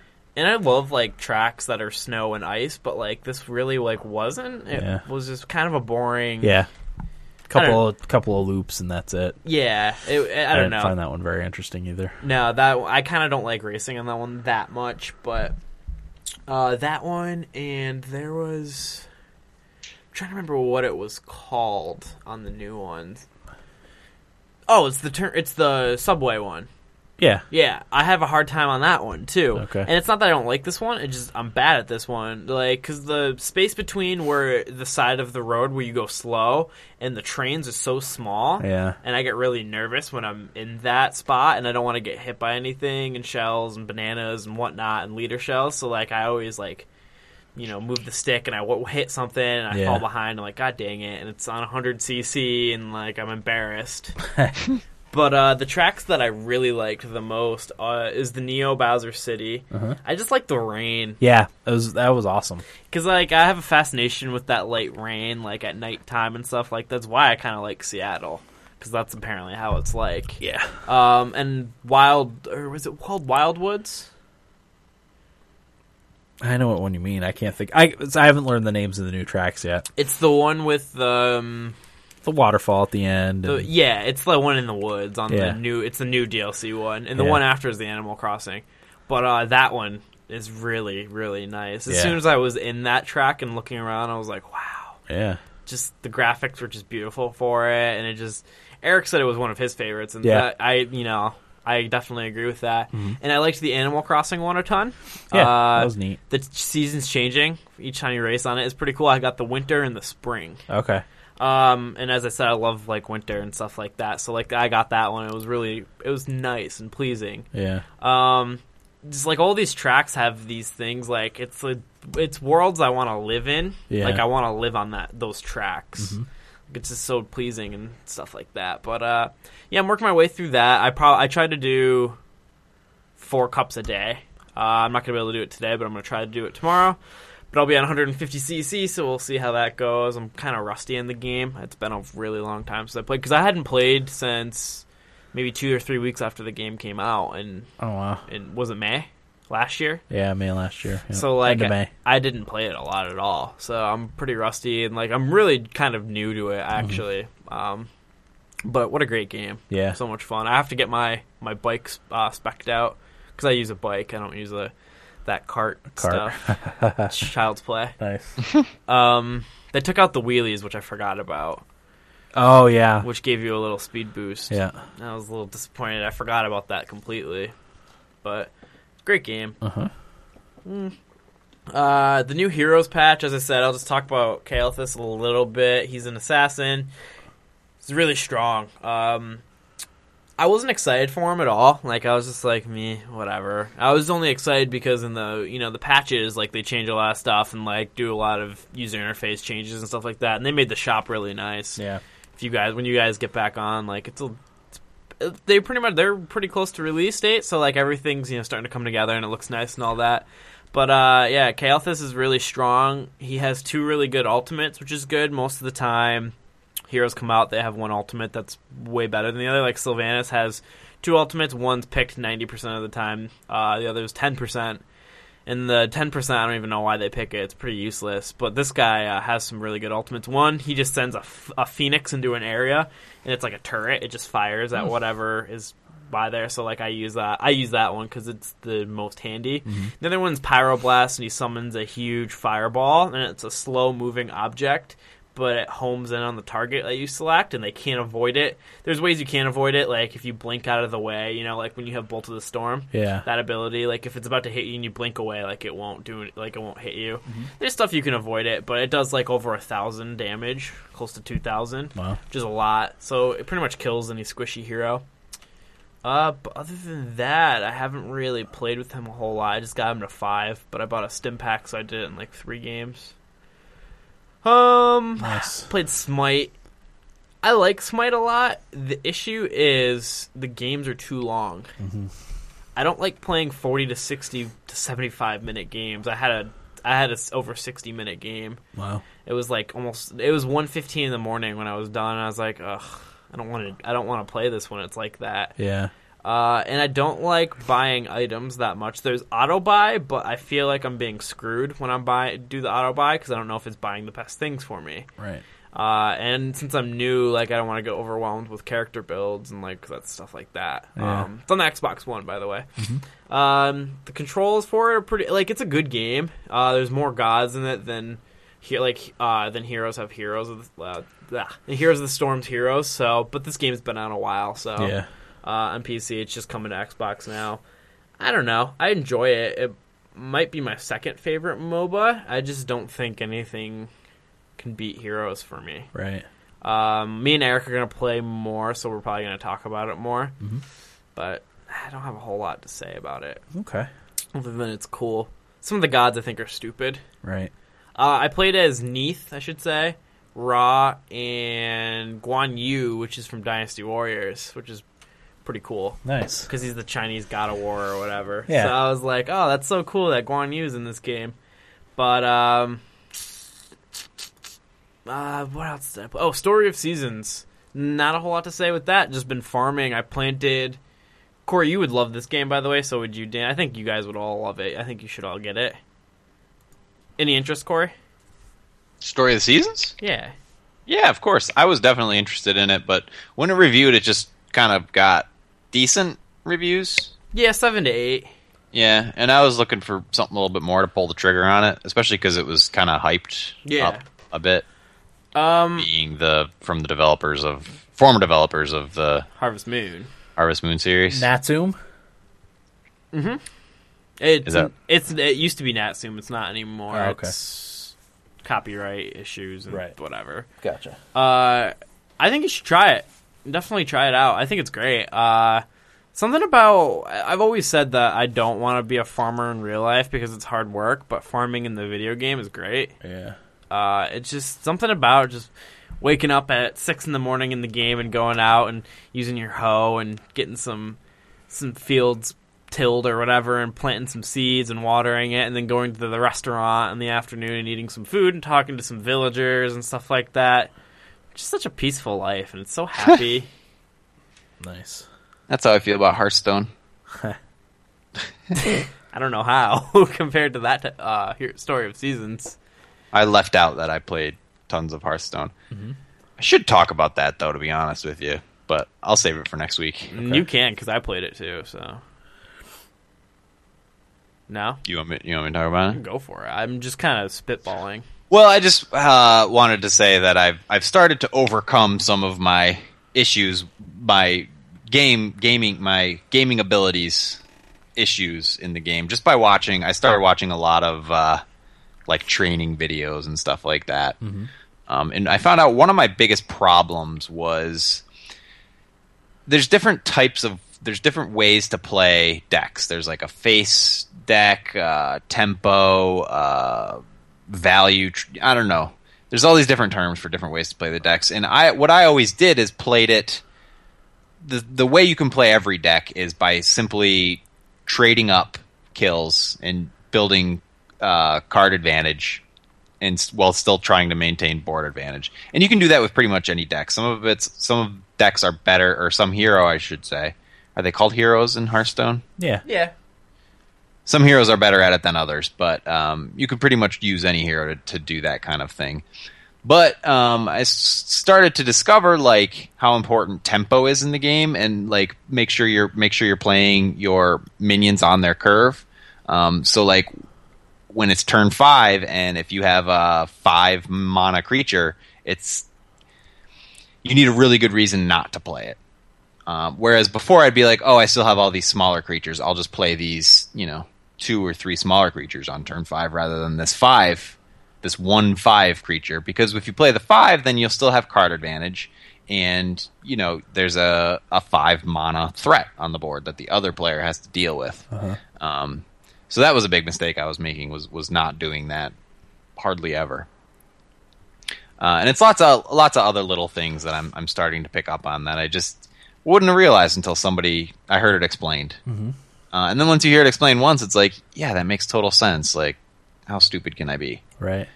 So I did. I had a few good runs. I think with my Warlock deck, I won like 8 games in a row and got up to rank 15. Wow. Which still isn't my highest. What did I hit? 13 that 1 month? Yeah, you said 13. Yeah. And another thing I learned is that mediocre players always choose the fancy play rather than the best play.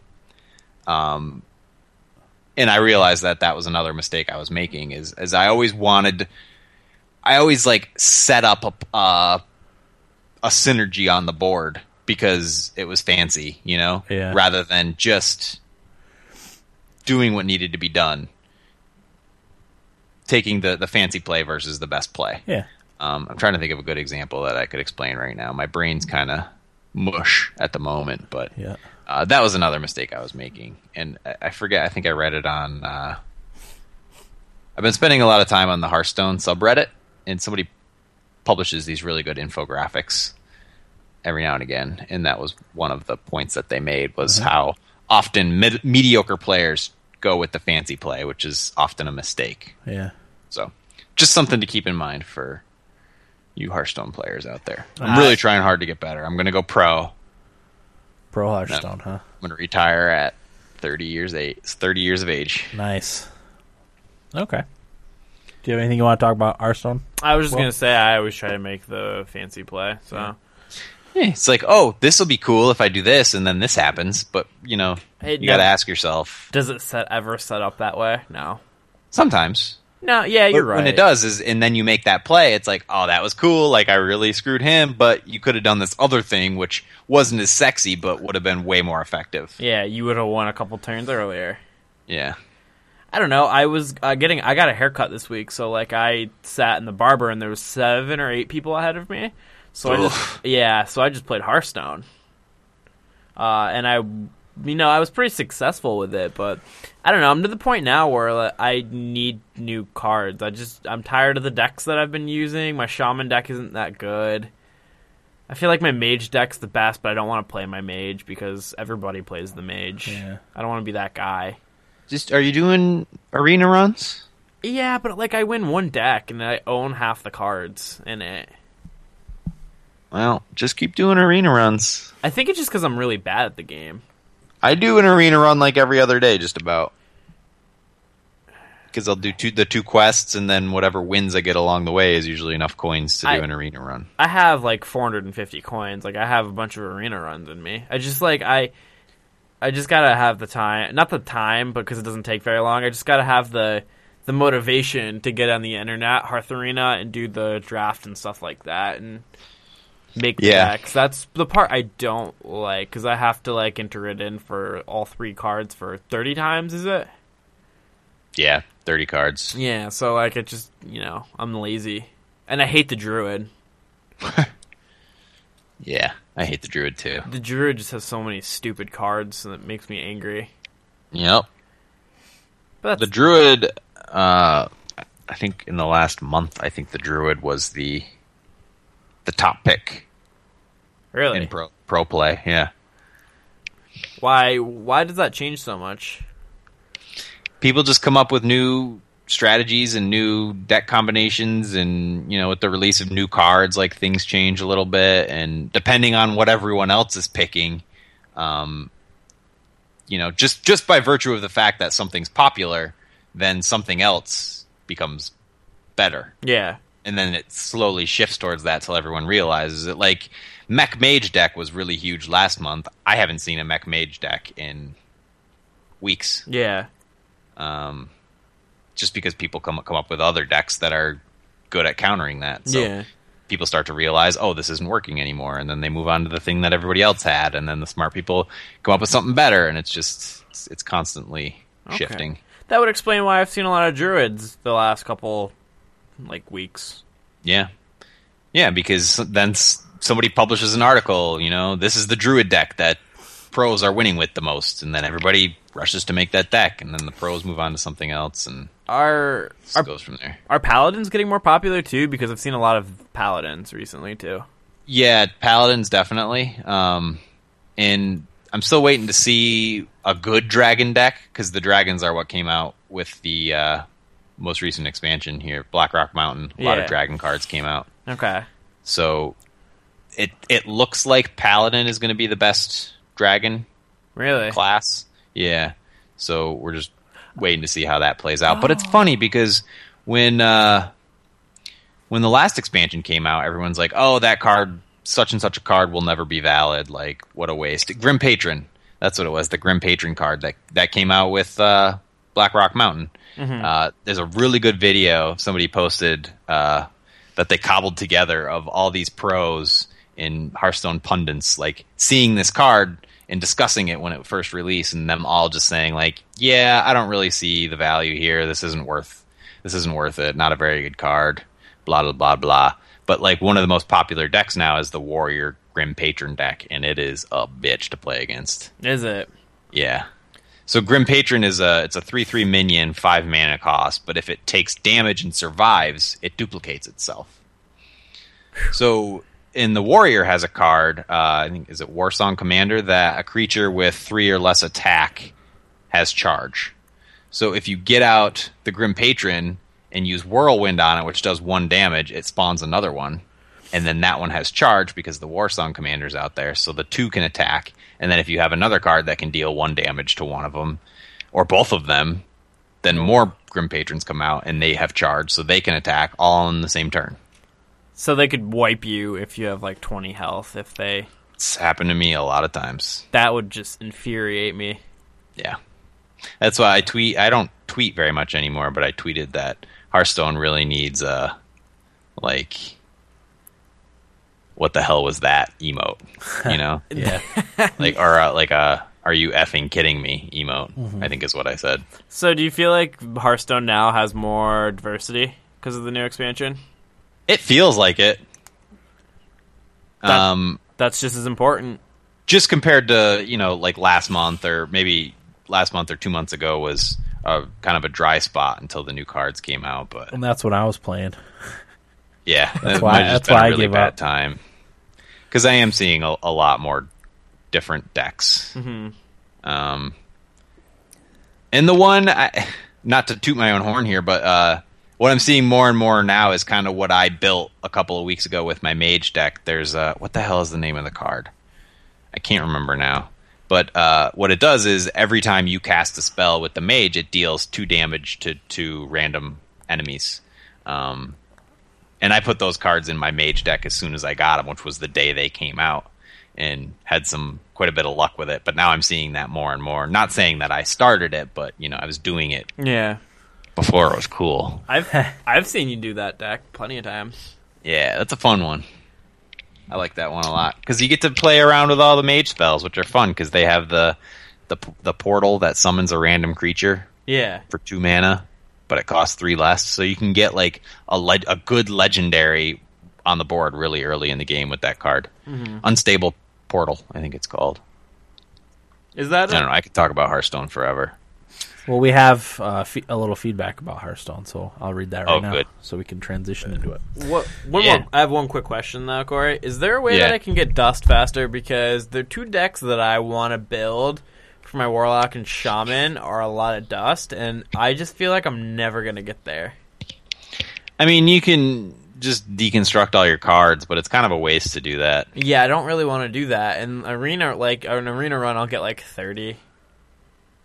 Yeah, just keep doing arena runs. I mean, there's no easy way to get Dust. It's just the only way to get it is to deconstruct cards or win it. But you need so much of it to make the good cards that you want that I don't know. It's hardly worth it to try and get enough Dust to make a card. I just look at it as I'll work around that card, and maybe win it eventually in a pack. I was gonna say, can you win you can win any card in any pack, right? Yeah. Okay. All right. Because the decks are like 8,000 Dust and 7,000 Dust. I'm just like, ooh. Yeah. That's steep. Yeah. Yeah. But I mean, they obviously have the expectation that you have most of those cards and only need to craft a couple of them, but that's not really the case. No, definitely not. Not even with me. I mean, I haven't spent any money on the game, so it's just been since beta, me plugging away, doing arena runs, and I still don't have very many cards. I actually decided that I'm probably going to end up buying the expansions at some point so I can get the cards that I'm missing. Yeah. There's only certain ones you need, though. Shade of Naxxramas. Is that the one that boosts itself every turn? Yeah, well, it's in stealth. Yeah. It's a decent card. Oh, yeah. Haunted Creeper was big from the last one. That's the spider that when you kill spawns 2 1/1s. Oh, yeah. Yeah. I don't know. Go ahead, Dan. Yeah. This is from Valerie in Illinois, who says, "Hey, athletes. Well, I have to admit, I've been playing Hearthstone for the past month or so, and I like it a lot. I don't play every day, but will keep up with my dailies. I've been doing arena runs in hopes of getting some better cards. I don't have anything too special at the moment, but I've built a druid deck that has been consistently successful. I've also started playing ranked and got to rank 21 so far this month. Corey, do you have any tips for picking the opening cards? I find this part difficult. What cards do you avoid starting with in your hand?" You can answer that first. Well, I mean, obviously you want a 1-cost card in your hand, and it depends on the deck that you have. Most of the time, I'll mulligan. If I don't have a 1-cost card, I'll mulligan all my cards just to try and get one. And again, it depends on the deck that you have. It's not necessarily that important to get your 1 mana card so you can play it on the first turn. Like with the Hunter, I try to get that 1-cost card because the Hunter faces really quick and you just want to be able to do as much damage as fast as possible. But other decks, like I was just talking about my mage deck, it doesn't necessarily matter so much. In that case, I just want to have a certain number of spells in my hand. So I guess my answer would be it really depends on your deck. The Druid, she said Druid, right? Yep. The Druid's a little bit different because they, with their Innervate and what's the other one that gives them mana? I can't think of the name of it. it's not as urgent to have a one mana card. But again, I don't know the deck that she's using, so I can't really speak to that. If you want, you could always send me a screenshot of your deck build, and I'd be happy to consider it. Mm-hmm. One card I like to have is the Zombie Chow, which is a 1-cost creature that's 2/3. But when it's destroyed, it heals 5 damage to the enemy hero. But it's just good to get out there early and take out whatever they put out. I don't necessarily use it to face. If you can attack the hero with it, then go ahead. But if they have a minion out, I use it to just attack the minion to either kill it or do some damage to it. So, Zombie Chow is a decent 1-cost card for early to mulligan for. Sounds good. I also wanted to comment on Heroes of the Storm's recent downgrade in quality of play. I think the game will be flooded with so many new players when it officially launches that the terrible players will be fewer, hopefully. Just an idea, since I have a firm belief that beta players are naturally snarkier. Oh, yeah. She's spot on. Right. Yeah, Eric and Will have both been complaining about some bad matches in Heroes of the Storm. I've had a lot better luck solo queuing than Eric has. Right. Eric's had some pretty terrible luck. It's just how people have been acting recently. Yeah. And I know it's going to get worse, a lot worse, but I'm in too deep to get out now. I don't know. I'm excited to play. Well, everyone's matchmaking rank is getting wiped when the game launches, so I'm sorry, new players. You're going to be going up against probably some really good players in there. And I'm sorry, really good players, because you're going to be playing with some pretty bad people. It's going to be bad when the game comes out. I feel it's going to be bad. Yeah. But I don't know. I try not to get mad, and like when people get mad, like I just ignore it now. If I'm with a group of people, like I'll fight back because I stick up for my homies. Right. But when I'm by myself, like I just ignore it or just mute them. It's not worth it. Yeah. Okay. Question: when is the Thumbstick Athletes United States Gaming Tour? We would love to host you for a night, and I'm sure others would too. You could travel around recording live listener feedbacks and discussion. I would love to do that. That'd be sweet. That would be a freaking blast. Hey, we get the Magic Mystery Bus and just tour around in it. Yeah, that would be great. As long as it had electricity to power whatever games we were going to play that night, you know. Oh, sure, we can get a little generator. Yeah, it would have to juice my PC, and then we would have to stop somewhere where there was internet. They probably make like utility vans that can push out that kind of power. Yeah, I'm sure they do. An RV. Yeah, there you go. Tour bus someday. Yeah, we're a few decades out from that, I would say. I don't know. I don't know if it's decades, but I would like to get to PAX East. That's my first traveling goal, is get to PAX East. Maybe next year. We say that every year. Probably not, but I would love to go to PAX East. Well, it's not the worst time. It is at a really, really bad time. Absolutely. So it's usually like Easter weekend. Can't miss that. No, not really. Thanks for the free content, and thank God hockey is almost over. Valerie in Illinois, soon to be Iowa. So thanks for that, Valerie. Yeah, I mean, I think Corey and Will want hockey over too. I was glad when it was over, just because I didn't have to stress out about it anymore. I have anxiety from it. Okay. Now, we didn't have Eric compiling our feedback for this week, so I'm looking it up right now. He said somebody wrote in. Yeah, last minute. Yeah, so. Okay, this is... No, not that one yet.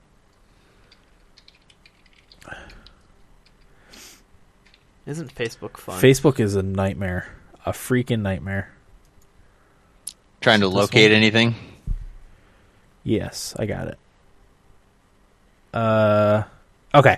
This is from Jonathan, who says, new listener here, probably burned through 5 or more shows this week. My fiance and I are truckers and gamers. We have a PS4. I like playing couch co-op games. Is a Wii worth getting? I'm not a huge Nintendo fan, but I like the Zelda games and the Smash titles. I'm more of an FPS guy, and she likes anything but FPSs. Is a Wii worth getting? Wii U, I'm guessing, right? Couch co-op games, Mario Kart, Smash Brothers, great couch co-op games. Competitive 3D Land. Couch co-op. Yeah, Super Mario's 3D Land. One you can play on the PS4 that I think is probably one of the best couch co-op games I've ever played, Rayman. Rayman Legends is on the PS4. You can play that with your fiance. I think Tower Fall's great too. Tower Fall's really good too. Yep, that's a fun competitive couch co-op game. But yeah, Rayman, Dan, you would bow. Yep, Rayman Legends. Me and my wife have sunk many an hour into Rayman Legends.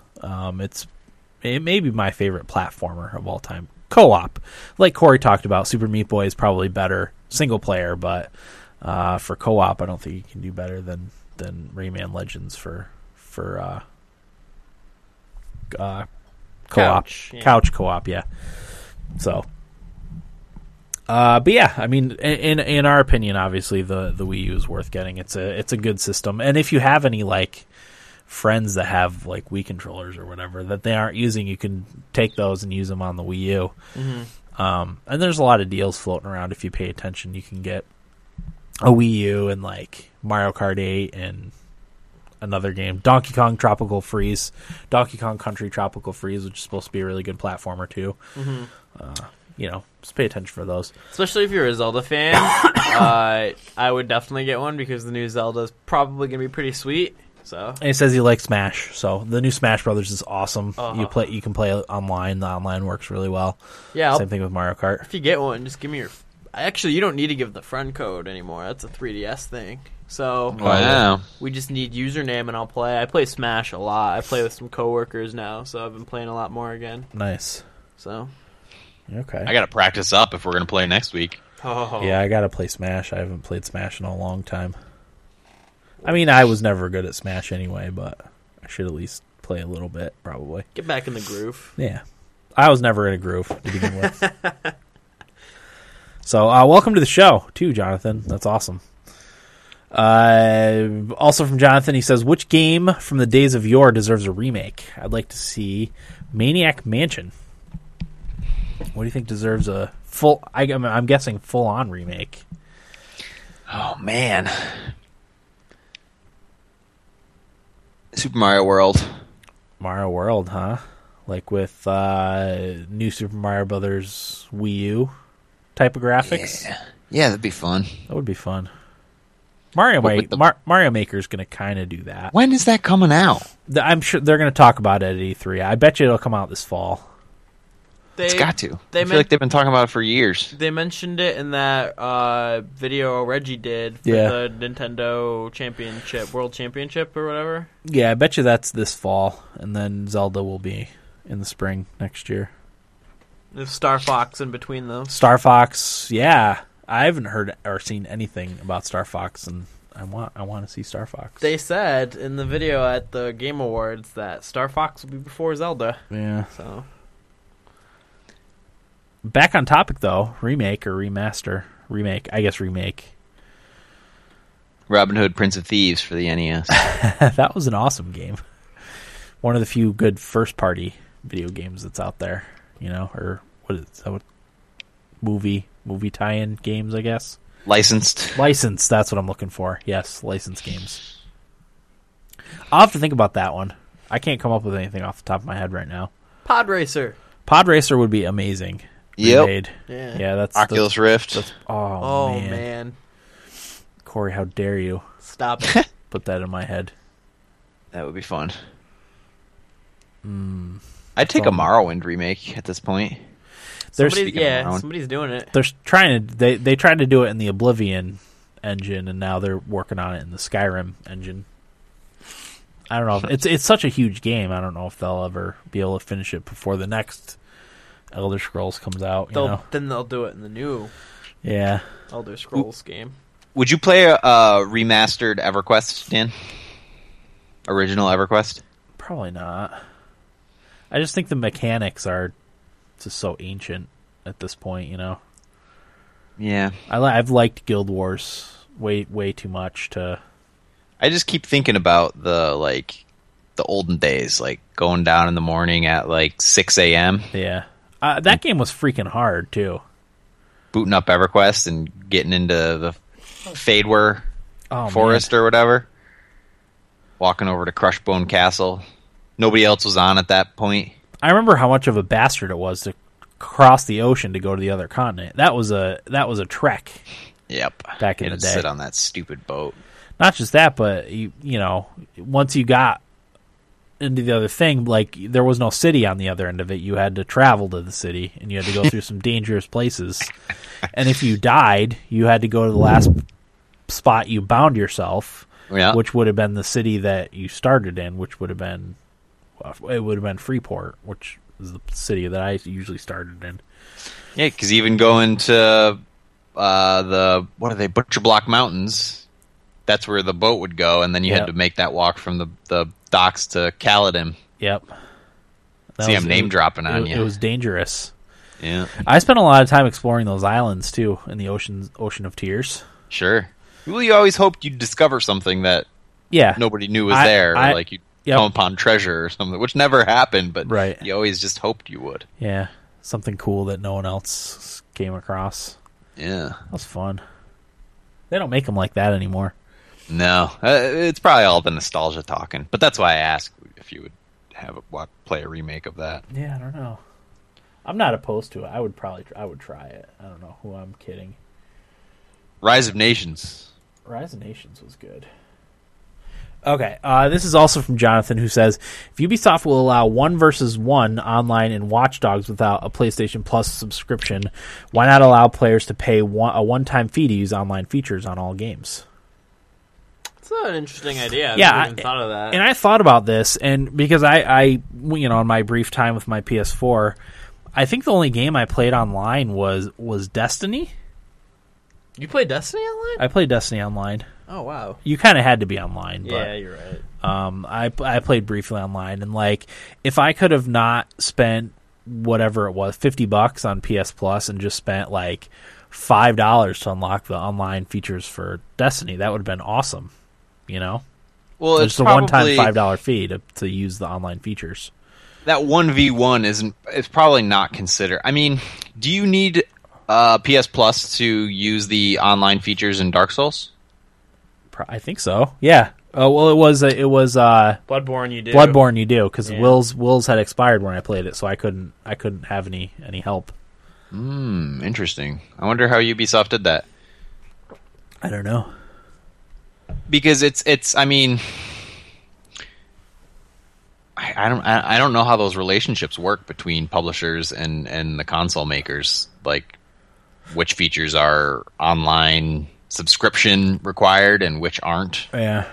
I don't know.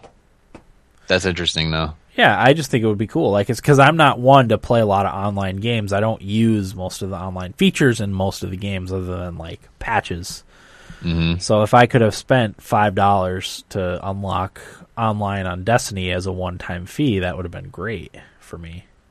Because even, like, a lot of the PS Plus games I never ended up trying or played very briefly.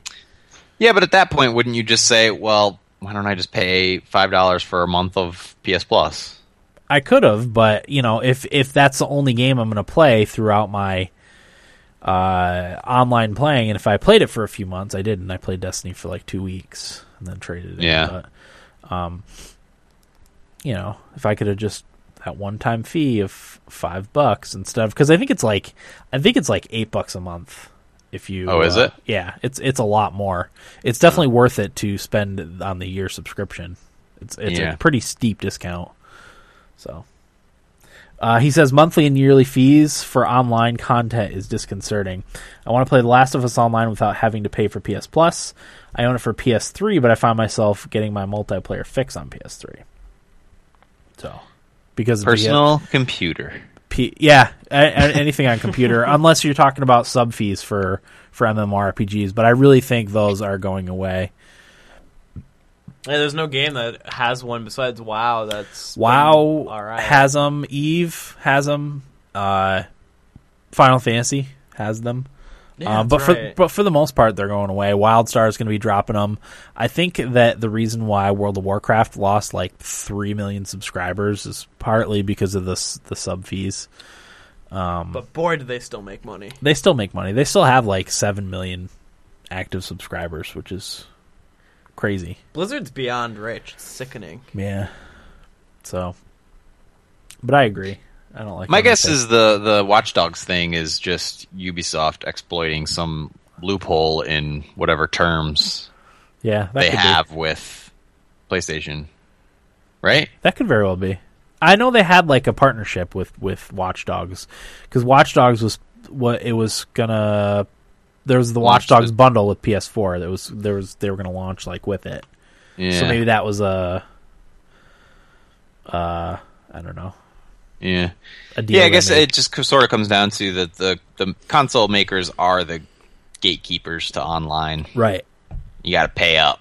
Well, that's what I mean. Like, you would pay Sony $5 to unlock online features for Watch Dogs, instead of having to pay for PS Plus and right. and unlock online for all games. Just pick and choose which games you want to use it for. Yeah. But that's an interesting thought. I don't know. Microtransactions for online features. Stop it. You can play another match of Heroes of the Storm right now for 50 cents. Or you can wait 24 hours. Oh, yeah. I'd be so broke. How dare you? Don't give them any ideas. Yes, just stop it. Ryan and I on Twitter says, "Oh, this is about the Assassin's Creed. Where was it?" He says, "And I'm the only one who cares. I already have come to the conclusion I will do a review voicemail for y'all." That's probably what's going to happen. Although Eric will buy it, I think. I'm not disinterested in Assassin's Creed. I still want to play Rogue in Unity. Well, not so much Unity. I do want to play Rogue, though. I'm going to buy Rogue. Buy it on PC so I can play it. You can't because of the Ubisoft game. The Ubisoft DRM. You can't share it on Steam. Oh, my God. Yeah. Someone has to buy it. Buy it on Good Old Games. Is it on Good Old Games? No. Ubisoft keeps all their crap under Uplay.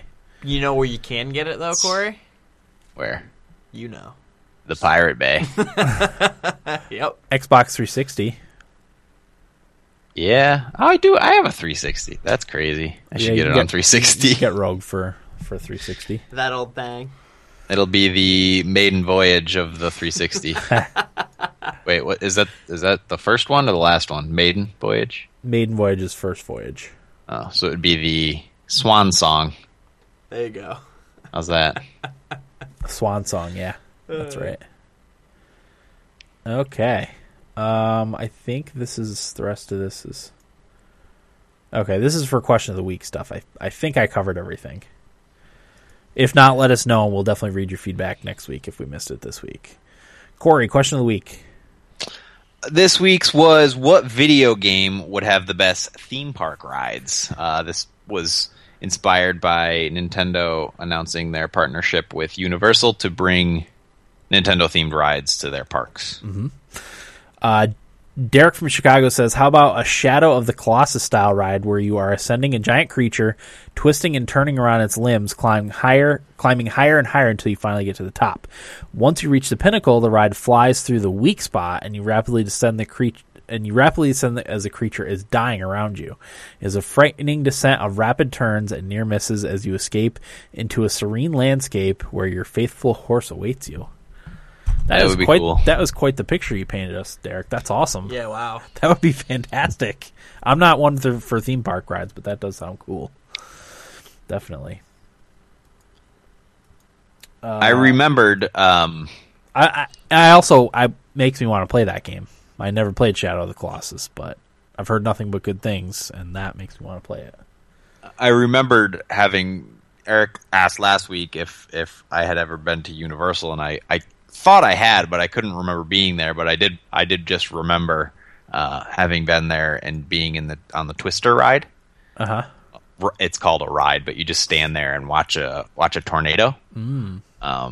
Which was awesome. The tornado was whipping around like a gas station, and things were exploding, and you're just standing there like right in the thick of it. And that sort of made me think of that, like, just sort of experiencing the Shadow of Colossus thing. I don't know. It would be cool.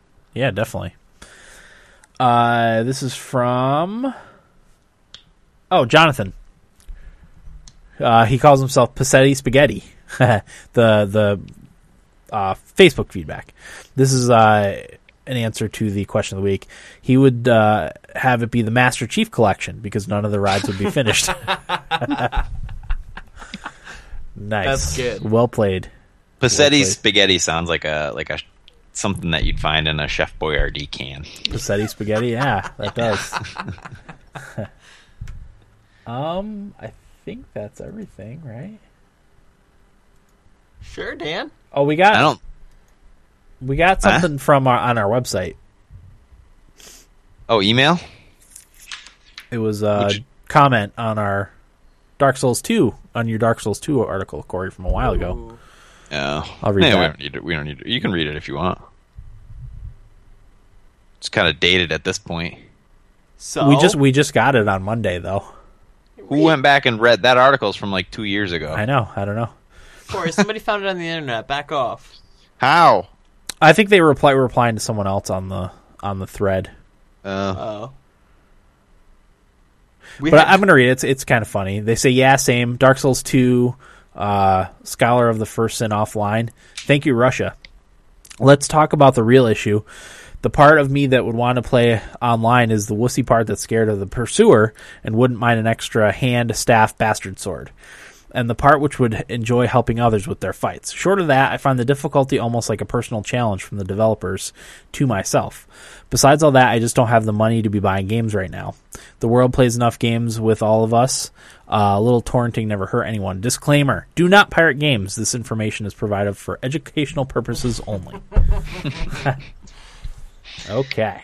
So the gist of the article, which again was written like 2 years ago, was, I think the title was, "Is Dark Souls the Best Cure for Piracy?" And essentially what I argued was that if you make a game's online features so compelling and such a integral part of the game, people are more likely to go out and buy it because online games are a lot harder to pirate and get into than offline. Yeah. Because you have to access somebody's network and go through that network, and your game has to be authenticated. Not that you can't still do that. Yeah, because there is like offline World of Warcraft server or private World of Warcraft servers and stuff like that, but it's a lot of hoops you have to jump through, and there's it's the wild. To a lot of people, it's probably not worth it. Right, exactly. It's the Wild West of online gaming. Anything goes. Yeah. So that person was commenting. Yeah. Sort of agreeing in a humorous way. Yeah. And your point too was that's a game that's so hard that you almost need someone else to help you, and he's saying that he takes it as a personal challenge from the developers, to beat the game on his own solo, which I can't imagine. That would be so hard because there was quite a few bosses that I was able to solo and beat on my own, but there was like probably 4 or 5 bosses that there's no way I would have been able to beat by myself. I don't think... In Dark Souls 1, I'm pretty sure I soloed them all, which is why I probably never beat Dark Souls 1 entirely. But Dark Souls 2, I know I had help for every single boss. Yeah. I was able to solo some of them, but... Well, I didn't even mess around. I didn't even try. I was just like, I'm not even... Yeah. I know, like, I don't have a lot of time. I want to beat these bosses. Yeah. And so I just always made sure I had help. Gotcha. Okay, our answer is the question of the week. Will, what do you got? The first game that came to my mind was Mass Effect. Just think about how cool like a space theme park would be. Yeah. You mean the Buzz Lightyear ride? Legit space, not Toy Story. Goofy cartoon space? Yeah. Yeah, mine would be along the same lines. I was thinking like Rogue Squadron. I've always wanted to like be in a piloting That'd game. be cool too. And it would be a little bit like you remember that Star Wars ride, Corey? I sure do. Was that at Universal? It must have been because I think that was Disney. Was it? No, you're right. It must have been Universal. Yeah, because Disney didn't own Star Wars at that point. No, unless it was. I thought it was an Epcot ride. I mean, maybe there's the possibility. I don't remember, but it would be like that because that had the big screen in the front. You're in like a transport with R2-D2 and C-3PO. It wouldn't be that corny, but how it had the motion thing underneath it to simulate movement, so you could feel like you were something like that, but like in like Rogue Squadron or in one of the Star Wars piloting games, I think would be awesome. Once Oculus Rift comes out, or the virtual reality headset, the piloting games I think are and racing games I think are gonna be a lot more popular than they are now. Because that really would be perfect. Those are perfect for the virtual reality environment. But anyway, what's your? Mine was Portal. Portal. Oh, that'd be cool. You obviously wouldn't be able to have the portal gun. I mean, I guess you could kind of simulate, but I think it'd just be fun to sit on a ride and have something shooting the portal gun, and then like you jump through it and get launched somewhere else. And I don't know. I think it'd be really fun. That's another game that's going to be fun in VR. Yeah, no kidding. Talk about motion sickness. Yeah, because you falling through floors and stuff with the you jump right side up and gun. Come through upside down, and yeah, sounds like puke waiting to happen. We should keep tabs on what games make us sick while we're playing with our virtual reality headsets. I don't even need it to be virtual reality for me to get sick. I get motion sickness way too easy. Okay. Question of the week for next week. I didn't really have one prepared, but well, I mean, we could probably take a break. We're gonna have episode 200 next week, so if you don't have anything, or if you I was just gonna ask what people want to see in the new Fallout, since it sounds like we're gonna get a lot of info. Okay. Yeah. We should do that before E3 too, so now would be a good time. So yeah. For next week, what do you want to see in the new Fallout? Anything really? Location, features, story, setting. Anything. Yeah, let us know. Your location's known, though. Yeah, I think people are almost positive it's in Boston, but I mean, dream setting for Fallout 4, Yeah. I still want to see a tie-in to like the Elder Scrolls universe, like you stumble into a dimensional portal or something like that. That would be cool. Which I think is still going to happen with Dragon Age and Mass Effect. Yeah, I could see that. There is Armor crossover. That was like if you owned, or if you had a save for Dragon Age 2, it would show up in Mass Effect 2, as Armor. I could see that. That would be neat. Okay, that's everything, right? Yeah. I don't have my information again. But yeah, our website is www.thumbstickathletes.com. You can follow links to everything there. Our Twitter feed, you can follow. Facebook, it's all there. Answer the question of the week bar is on the right hand side if you want to submit it that way. Our YouTube channel is actually getting stuff on it now too, so if you want to subscribe to our YouTube channel, that would be good. Every week's Twitch broadcast goes up there, usually a day or two after we record, so that'll be there. Someday when I start streaming more, which is hopefully in the next week or two, I can set up a schedule and I'm going to start streaming Star Wars games. Those will go up there too, and hopefully we can do some more video stuff and get it up on our YouTube channel. But at the very least, for right now, the Twitch streams all go up there. I think I've done that for the past 15 episodes or something like that. So, yeah, that'll do it for episode 199 of the Thumbstick Athletes podcast. I'm your host, Dan. Will. Corey. Thanks for listening, and get out of my basement.